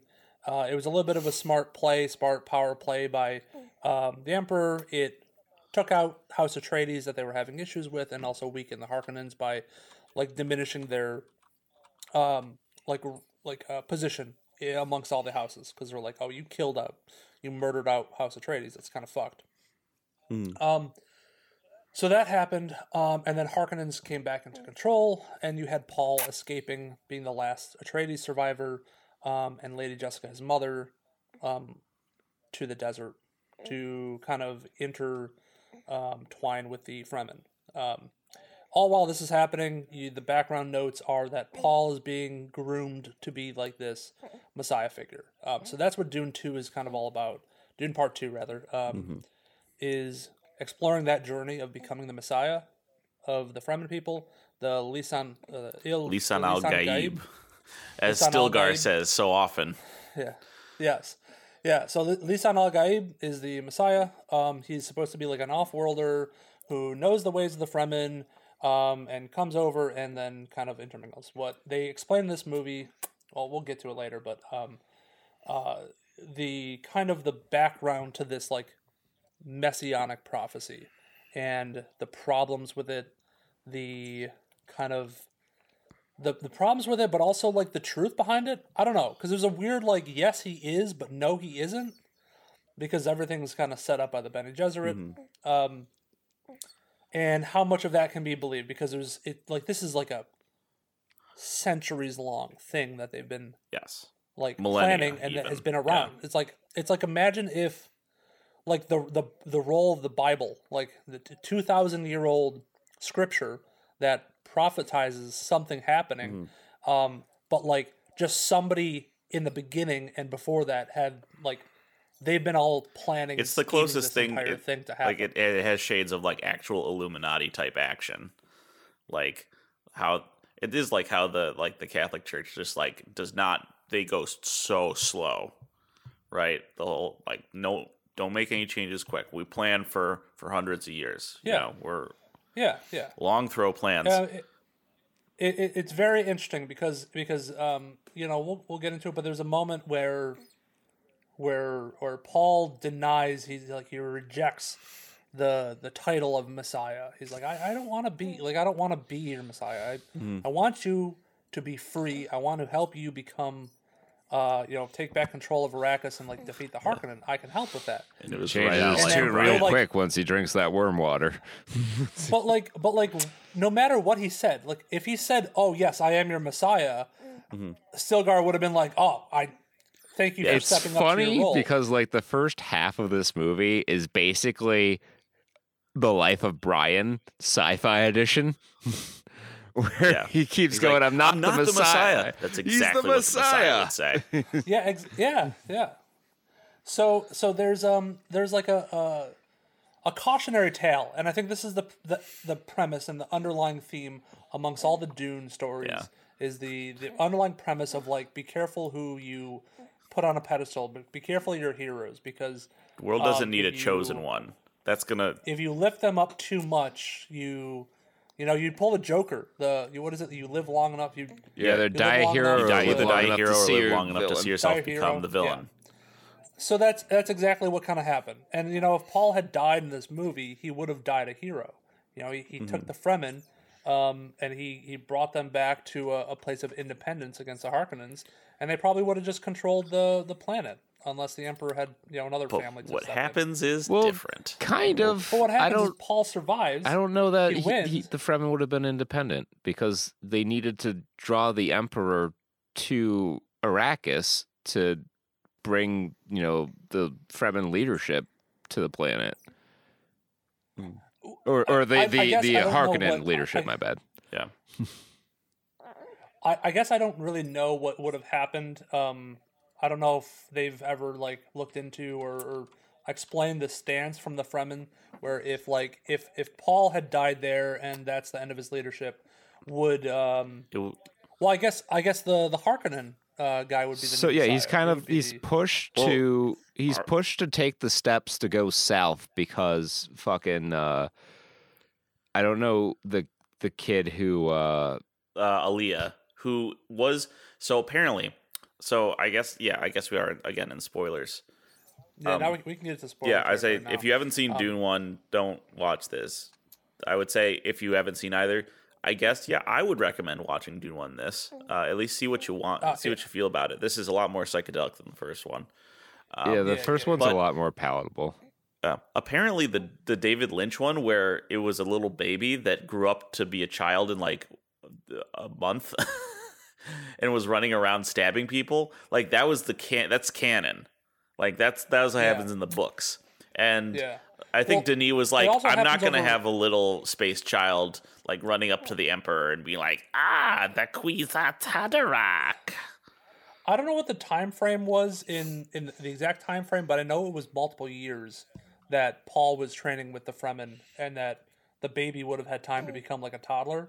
But like the movie and the book would make you believe that it was like a 5-year-old. Well, it's got to be like less time because she's like, pregnant at the beginning of the movie and she still hasn't had the baby at the end of the movie. Yeah. This they shortened it to like a year or something, or less than a year. I think I like this approach better than the other way, because like the idea is that Aaliyah is like a weird abomination who's been mutated by the water of life, and in the movie in the book, in the Lynch movie in the book, like that was expressed by her being unnaturally prescient and aging very quickly. But I like this where it's like a Rosemary's Baby, like my unborn child is talking to me psychically and like influencing my actions to take over the planet. Quite an opinionated baby for literally having never seen the sun. Well, I think she really gets more opinionated when she drinks the water of life, and then you're told to understand that the baby now has all the memories of the what is it, the mother, the Reverend Mother, the line of Reverend Mothers, and it really is like a psychic 23andMe, where you get to learn your entire bloodline in one shot, which is that's where Paul learns Paul later learns the truth about Lady Jessica's heritage. It was the OG you are related to the bad guy twist, which I guess was also set up because like I was watching back to the first movie, and Leto and Vladimir, they're cousins, so it's like, and then when our young Paul, he learns he's an Harkonnen by his mother's side as well. And he does the same thing when he's talking to Freyd. He calls him cousin. That was a callback to the first movie too. So, like, here's the thing. I understand that's what's written in the book, but narratively, that's completely unnecessary. Like, it adds zero to the story. Yeah, they really don't do a lot with it, other than, like, I guess that's the catalyst for him deciding to change up his tactics. No, the catalyst for him deciding to change up his tactics is fucking Freed showing up, Austin Butler's character showing up, and glassing the fucking hideout for the northern tribe of the Fremen.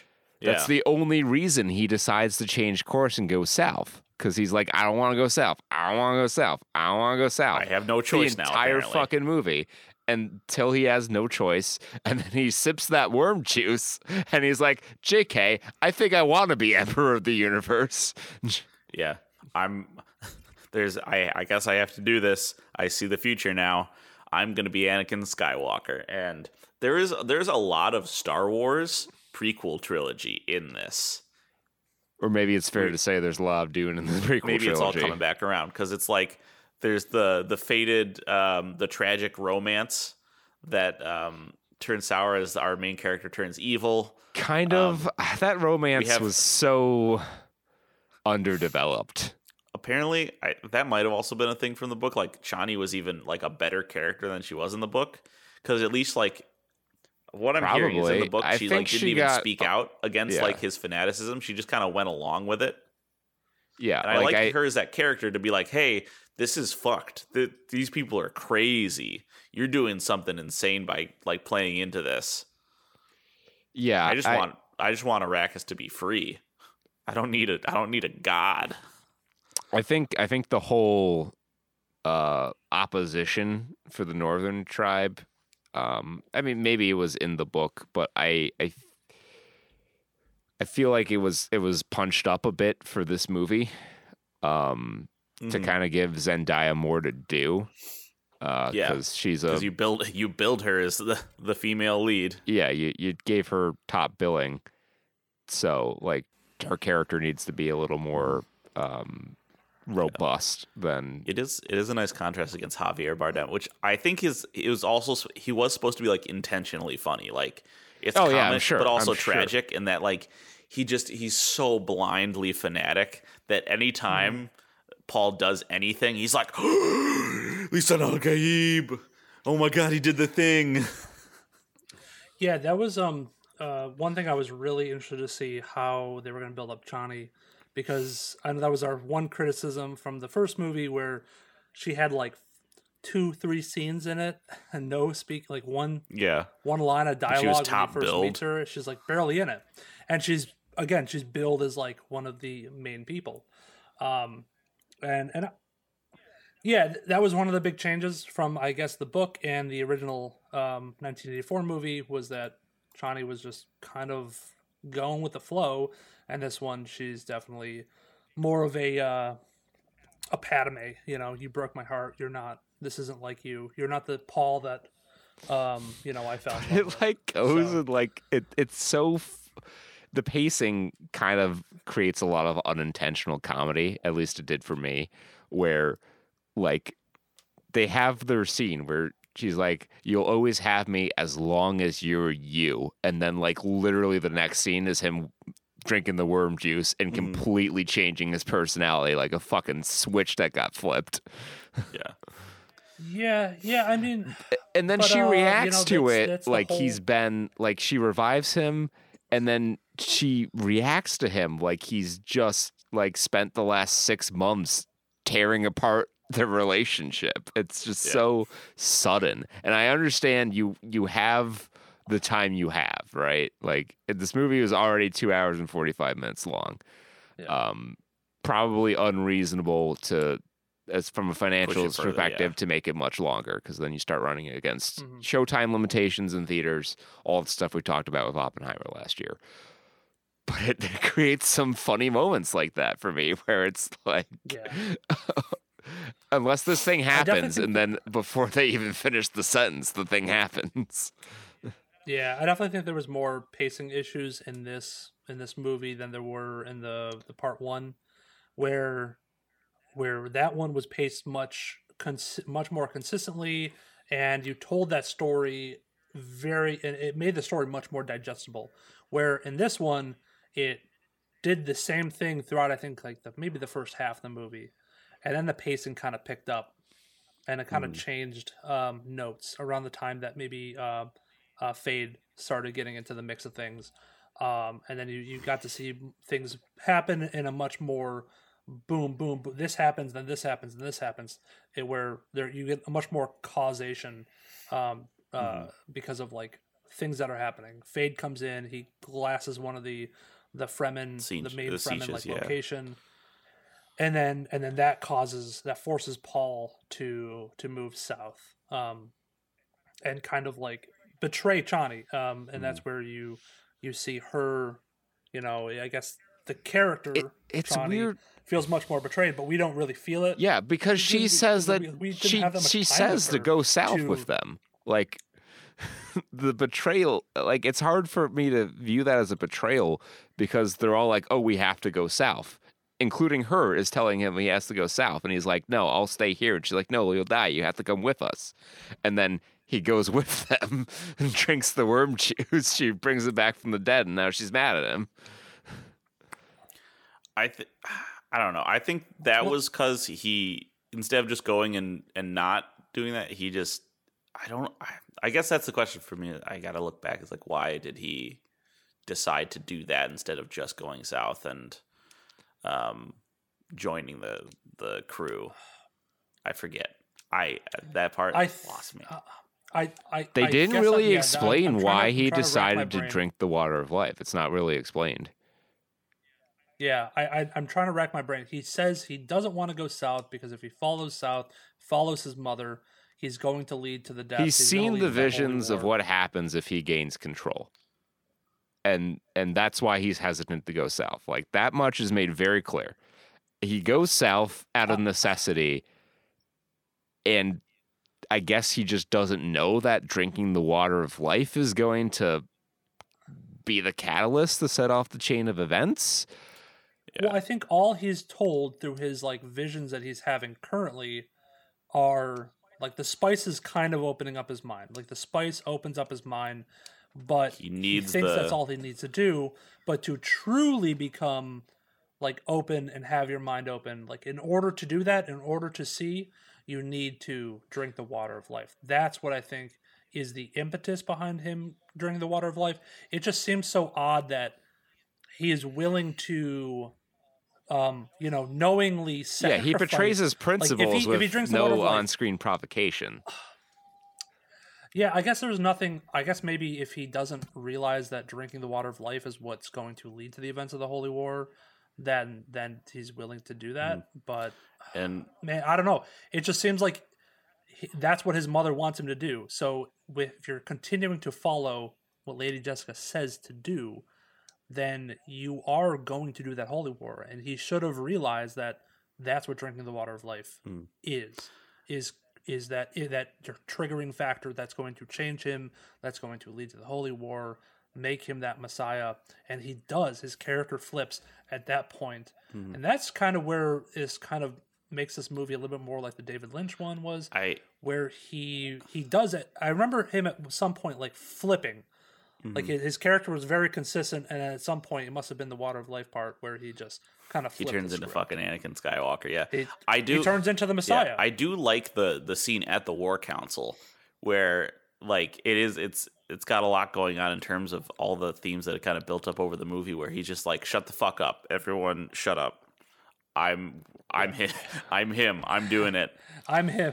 And I saw that as like this is the Jesus performing miracles moment. Like people need to see to believe. Like this is him like pulling a David Copperfield moment. Like, David Nickelfield talking to you.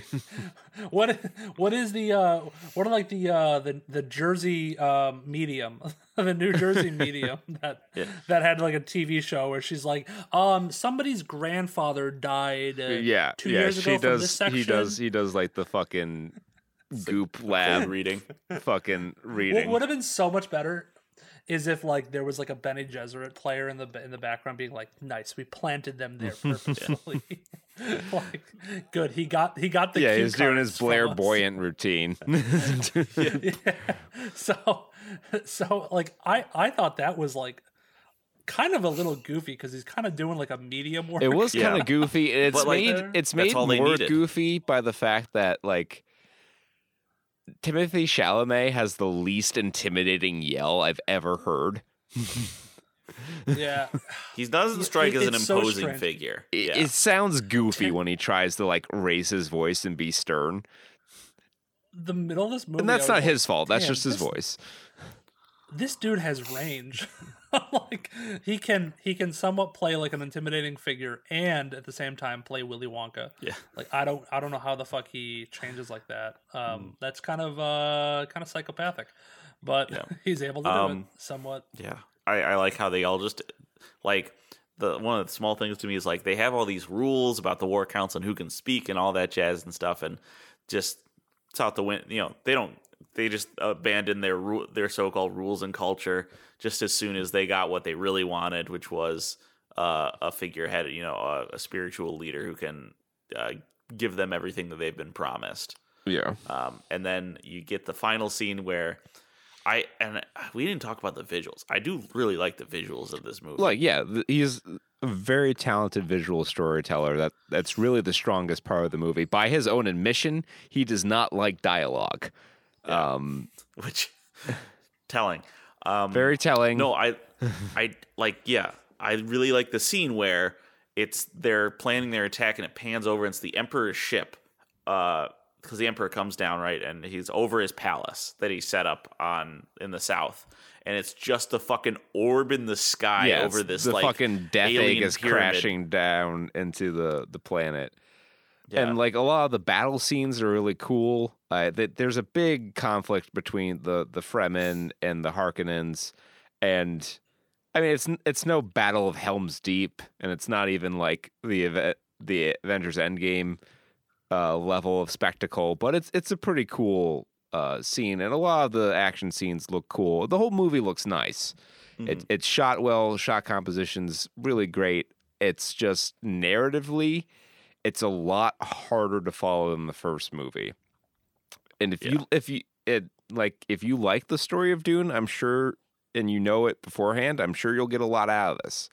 But if you're not someone who's read Dune before, or you're someone in my shoes where you're coming around to having seen every Dune movie made, and you've read a fair amount about like what happens in the books and whatnot, you just kind of come around to the fact that maybe this story just isn't that engaging for me. And if you fall into that category, you're not going to get nearly as much out of this movie.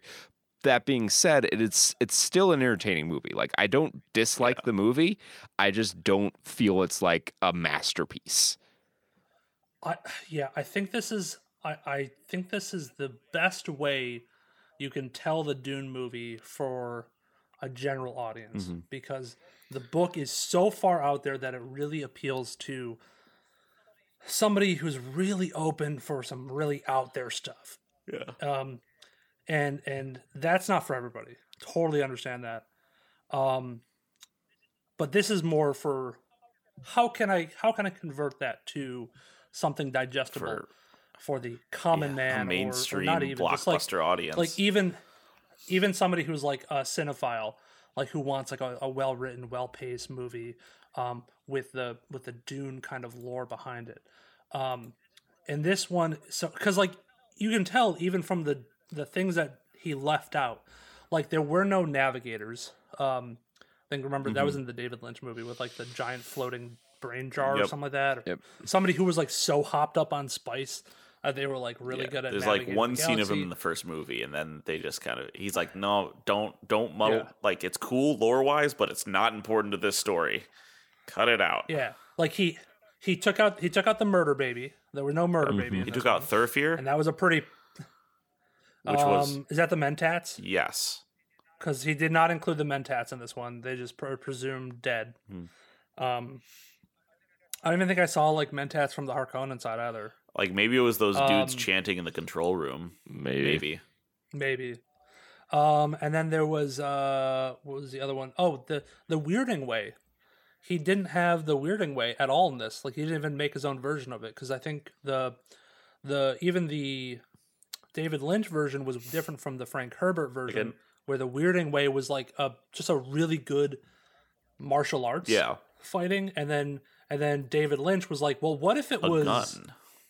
A gun. But what if it had that gun? You controlled with your voice?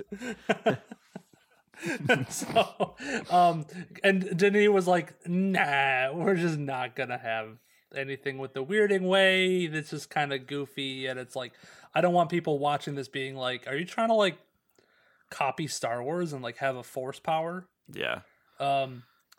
So it's So there's a lot that had to be sacrificed at the altar of making this movie accessible. And I was fine with pretty much everything he sacrificed. I can live without Murder Baby. I can live without a scene to explain, or barely explain, probably, like this floating jar of navigators. I feel like Murder Baby's probably coming in the next movie. Yeah.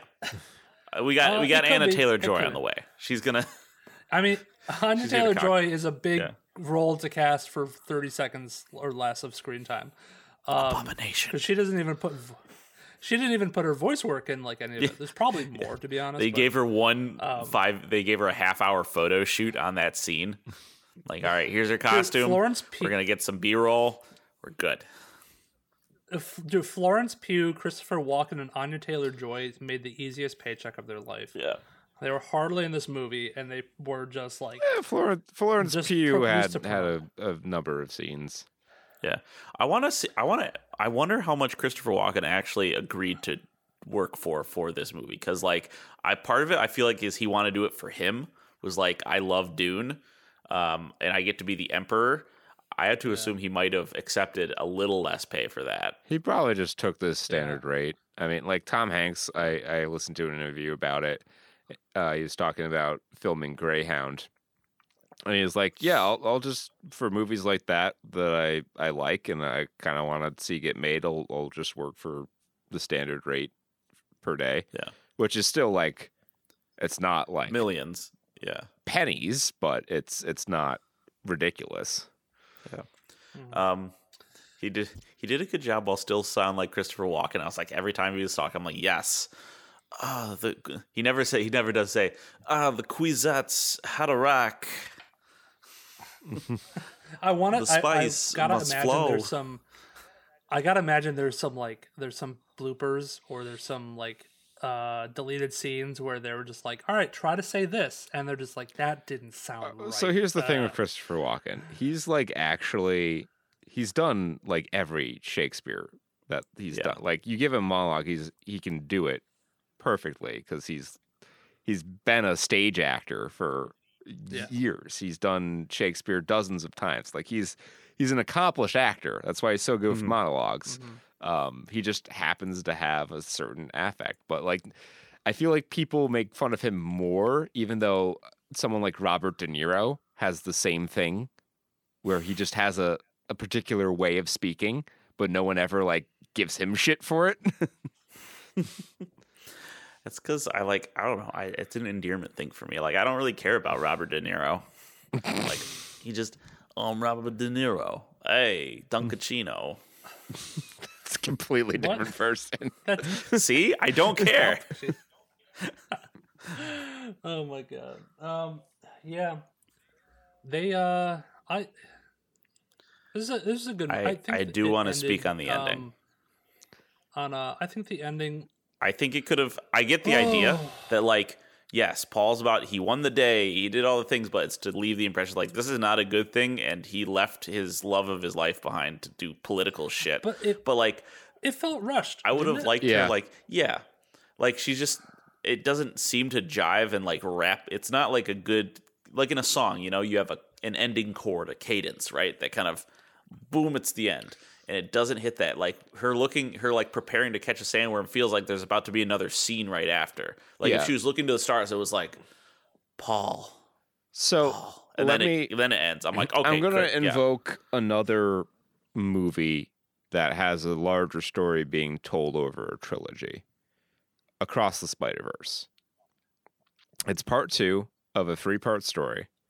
And the ending of that movie ends on a beat that sets up the events of the next movie, but it's like a hopeful note. You can also make the same kind of argument with Empire Strikes Back, right? That movie ends where Luke gets rescued. They pick up Luke from the bottom of Cloud City. He gets his hand worked on. You know, they're licking their wounds, but they know what they have to do to move forward. And this movie, it just kind of ends. Like it ends with her riding off on a sandworm. Well, not even. It's like preparing to, which is part of it. Like you feel like I said, I feel like there was supposed to be another scene, another shot after that shot, but instead it was credits. Yeah, it doesn't really. I mean, they kind of set it up. I feel like it would have been better to wrap it up with Lady Jessica's narration about how Paul's getting ready to like wage war with the Great Houses, and like where it kind of panned up to show all their ships in the sky and whatnot. I think that would have been a better place to end it. but I guess Zendaya, I guess in her contract I need to be on screen for X number of minutes. So we're gonna tack this scene. I'm making stuff off in my head right now, but I would really like. Remember from the original Dune where it's like, and for the first time it rained on Arrakis in 1,000 years. That's a great little line. I was waiting for but the rain. if it was that line from Lady Jessica over like Zendaya crying into the sand, that would also been heat. Or like a lot of Fremen, like all the Fremen going out and like crying because they're like finally that you're so fucking right. Right. Because they made the point. They made you can't the even point cry. to say Like you got never give away your water. Never cry over this. Like it's such an important thing. And the aspect of water is so important to them that their funeral ceremonies are around which like sapping the water out of dead bodies and giving it into like the pool of life, which the Juicero of the future. Soylent Green. Fremen juice is like that. The pool of Fremen juice was that probably top 10. That did Dune strike me moments. as impractical because like even in the first movie they're like, we need to give his water back to the community. I'm like, okay, yeah, it's all about recycling the water and making sure that nothing goes to waste. But just kind of sits in a pool there that in no a one can pool. touch. Yeah. Like what happens after 1,000 years? What's when your that just plan keeps for this happening? water? It's gonna evaporate if you don't use it. Yeah. It's hot on Arrakis. You're gonna run out of people water. There's there's a concept out there called trapped water, like in real like society of like how many bottles of water are just like enclosed that'll never degrade and have like some water in there, and how that's like sapping it from the earth and then just like end up in a landfill. They're kind of trapping water and like ruining the water economy of Arrakis. Don't move, Fremen. Come on. They're the real reason the paradise is not there.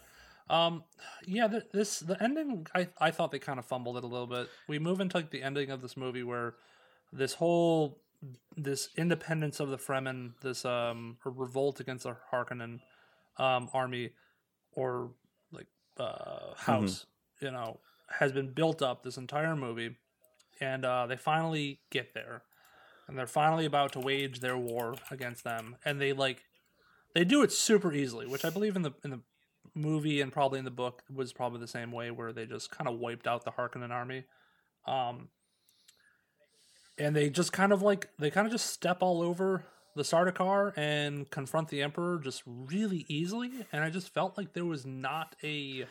We were like they didn't fight for it, like they fought for it, but like they lost how many Fremen were lost in this assault? Right, and I think that's going to become like 5. They don't really show it here, but I feel like that's an important part of the Dune thing. Is that like later on, especially when they go on a galactic scale war, that like so many people die during this war across the entire known universe.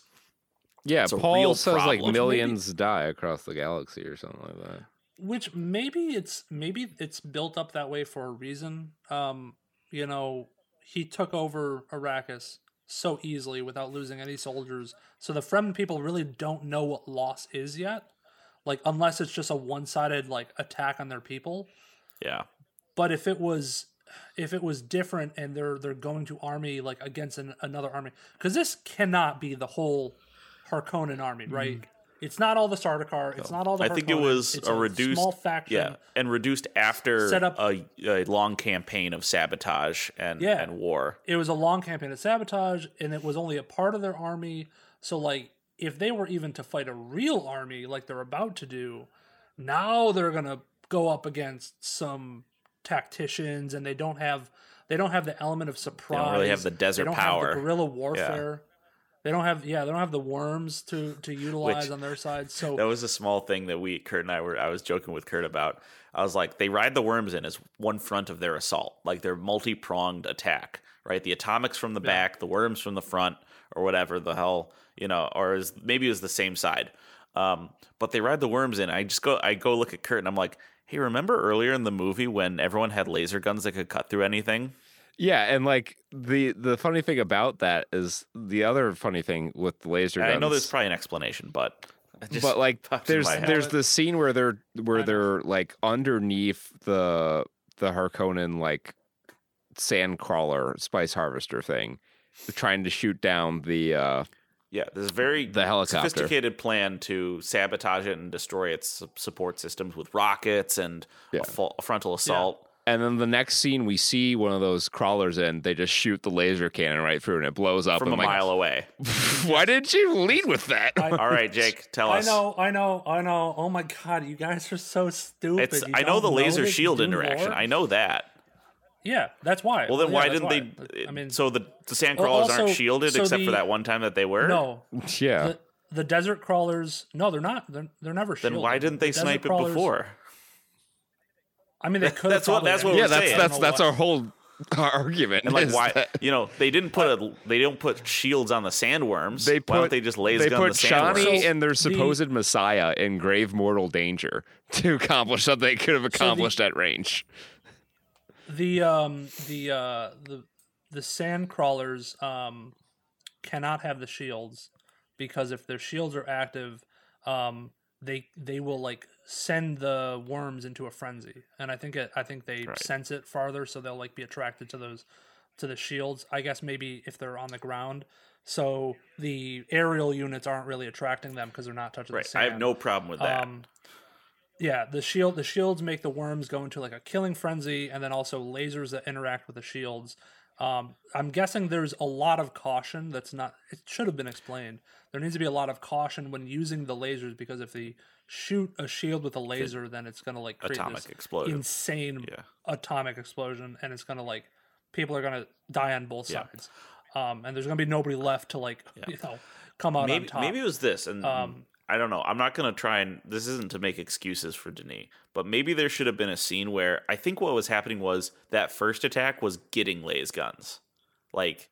That was a raid to cripple a sandwalker and get laser guns that they could then use on other sandwalkers. That would make sense to me. Yeah. But they don't. He doesn't show that in the movie, so I don't know. Yeah, and like all the aerial units are covered in the shields, so they can't shoot them down with the lasers. That's why they have to use like the vibrating rockets to get past. Because even when they decrease the shields, they still had to get past it somewhat. Because it must only deactivate in certain areas or power down to a point where the rocket can like they said past something it. to the effect of it has to be shot at a specific like when the ship I think fires its gun, the shield like goes down is down, and that's when they can shoot the rocket. That's why you had to draw the fire down or reduced or something like that. So I do like that because of the way the rocket works, where it's mostly propellant and then a little bit of explosion. When she shoots it at the one Harkonnen, he goes Looney Tunes flying into the other side of the wall and then explodes. Yeah. I like that. It's like literally like an RPG. That was fantastic. I totally get that though. I mean, that's gonna happen all the time when you bring in like an ultimate power into or like a seemingly ultimate power into like a universe and a sci-fi universe because it's like, well, why can't you just use that? And I mean, it's a very easy explanation in the final scene of like, no one was expecting them to ride the worms into the onto the Emperor's palace. They were also not expecting them to bring out the nukes, which is another thing that's not mentioned is like anyone who uses nukes breaks the non-aggression pact between all the Landsrad and become like an outlaw. So if you use nukes, everyone can use nukes against you. Like you've opened up that genie. You can't put that back. I wonder if that's an option or a Well, the only reason Paul got out of it was like, I'm going to glass the movie. planet that has this really important resource on it if you try and do anything. Yeah. He That's pulled true. Dr. Evil. He hijacked some nuclear weapons and held the world hostage. Yeah. Yeah. I mean, there's a lot of really interesting like parallels to current and like past politics that like the globe has seen, which is always fun to analyze. But I don't really feel like getting into it, and I'm not as educated on it. But I know spice equals oil. Yeah. It's like I'm holding. Nukes are a I will thing. hold Arrakis hostage unless you give me 1 million Solaris. Yeah. It's such a small amount. But honestly, this movie just made me want to go play the Dune board game. Yeah. You know, they did a really good job with the newest one that is more movie accurate or movie like comparable. Like there's a drawn Timothy Chalamet and a drawn Zendaya. It makes me I want to print out it's screenshots from this movie and make them wallpapers, and maybe play some psychedelic rock and take LSD while I look at them. Hell yeah. I kind of want to go back and watch the first. Yeah, Dune movie. I kind of regretted not that's watching that before going to see this because it took me a while to kind of like catch back up. Yeah. I definitely wanted to just because it would have been. I think these movies, even though it'd be annoying, like 5-6 hour sit down, these movies are definitely supposed to be played in tandem. Because there's a lot of shit to remember from one to the or next. maybe like just not years apart. Maybe not 4 years apart from each other. I mean, that was the big problem with the first movie that came out. People needed a glossary to watch that's the what damn like movie. the first third of the book is. It's basically just a glossary of terms so you can understand the rest of it. I started listening to the audiobook for like a minute and I was like, boy, this is exhausting. It's dense. Very dense science fiction. Because it's just buzzword after buzzword after buzzword that you need definitions for that they don't describe until later, or you have to get the context elsewhere. And it's rough. Mm-hmm. So it's a dense subject material, and I think they did the best they could have done with this. I don't see another version of this like appealing the amount of people that it will appeal to. Like if you want to go for the hardcore Dune fans, sure, they're going to complain about not having Murder Baby. But you know, the general audience is going to be like, "What, Murder Baby? That'd be dumb." So, if they had it, like who is this movie for? Is it for the hardcore Dune fans, or is it for the general audience? And I think for the general audience, it did great. For a part 2, I think it did great. It's tough to do because it's a dense subject material. Yeah. Fans of the books, I think it's as best as they could have done for general audiences, but I feel that more so than with part 1, general audiences might struggle with this one. Yeah, if it makes sense, the best for general audience of a movie for Dune does not necessarily mean that it's a perfect 10 out of 10 movie. What it means is it's a very good 7 to 8 out of 10 digestible movie. It's something that someone who is not like super into all the lore could understand. Mm-hmm.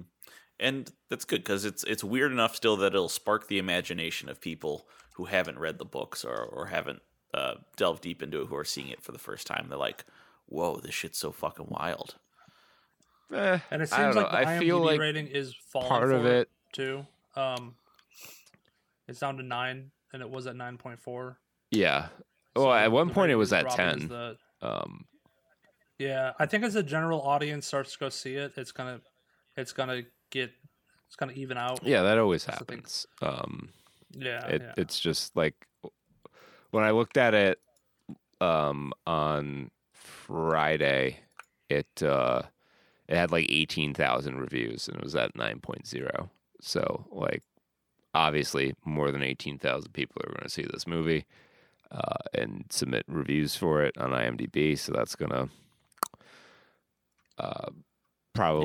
it'll probably end up closer to the first one, which is at like an 8.6, I think, something like that.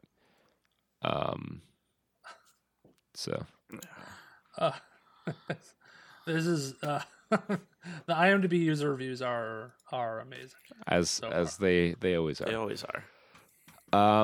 So that's Dune Part 2. Join us. Well, I don't know. Maybe the show won't be around in 2028 when the next part releases, but maybe we'll come back and we'll do a reunion episode to finish the story. But that's going to do it for this episode. So until next time, be well, stay safe, and party like it's 1995. Peace. Bye-bye.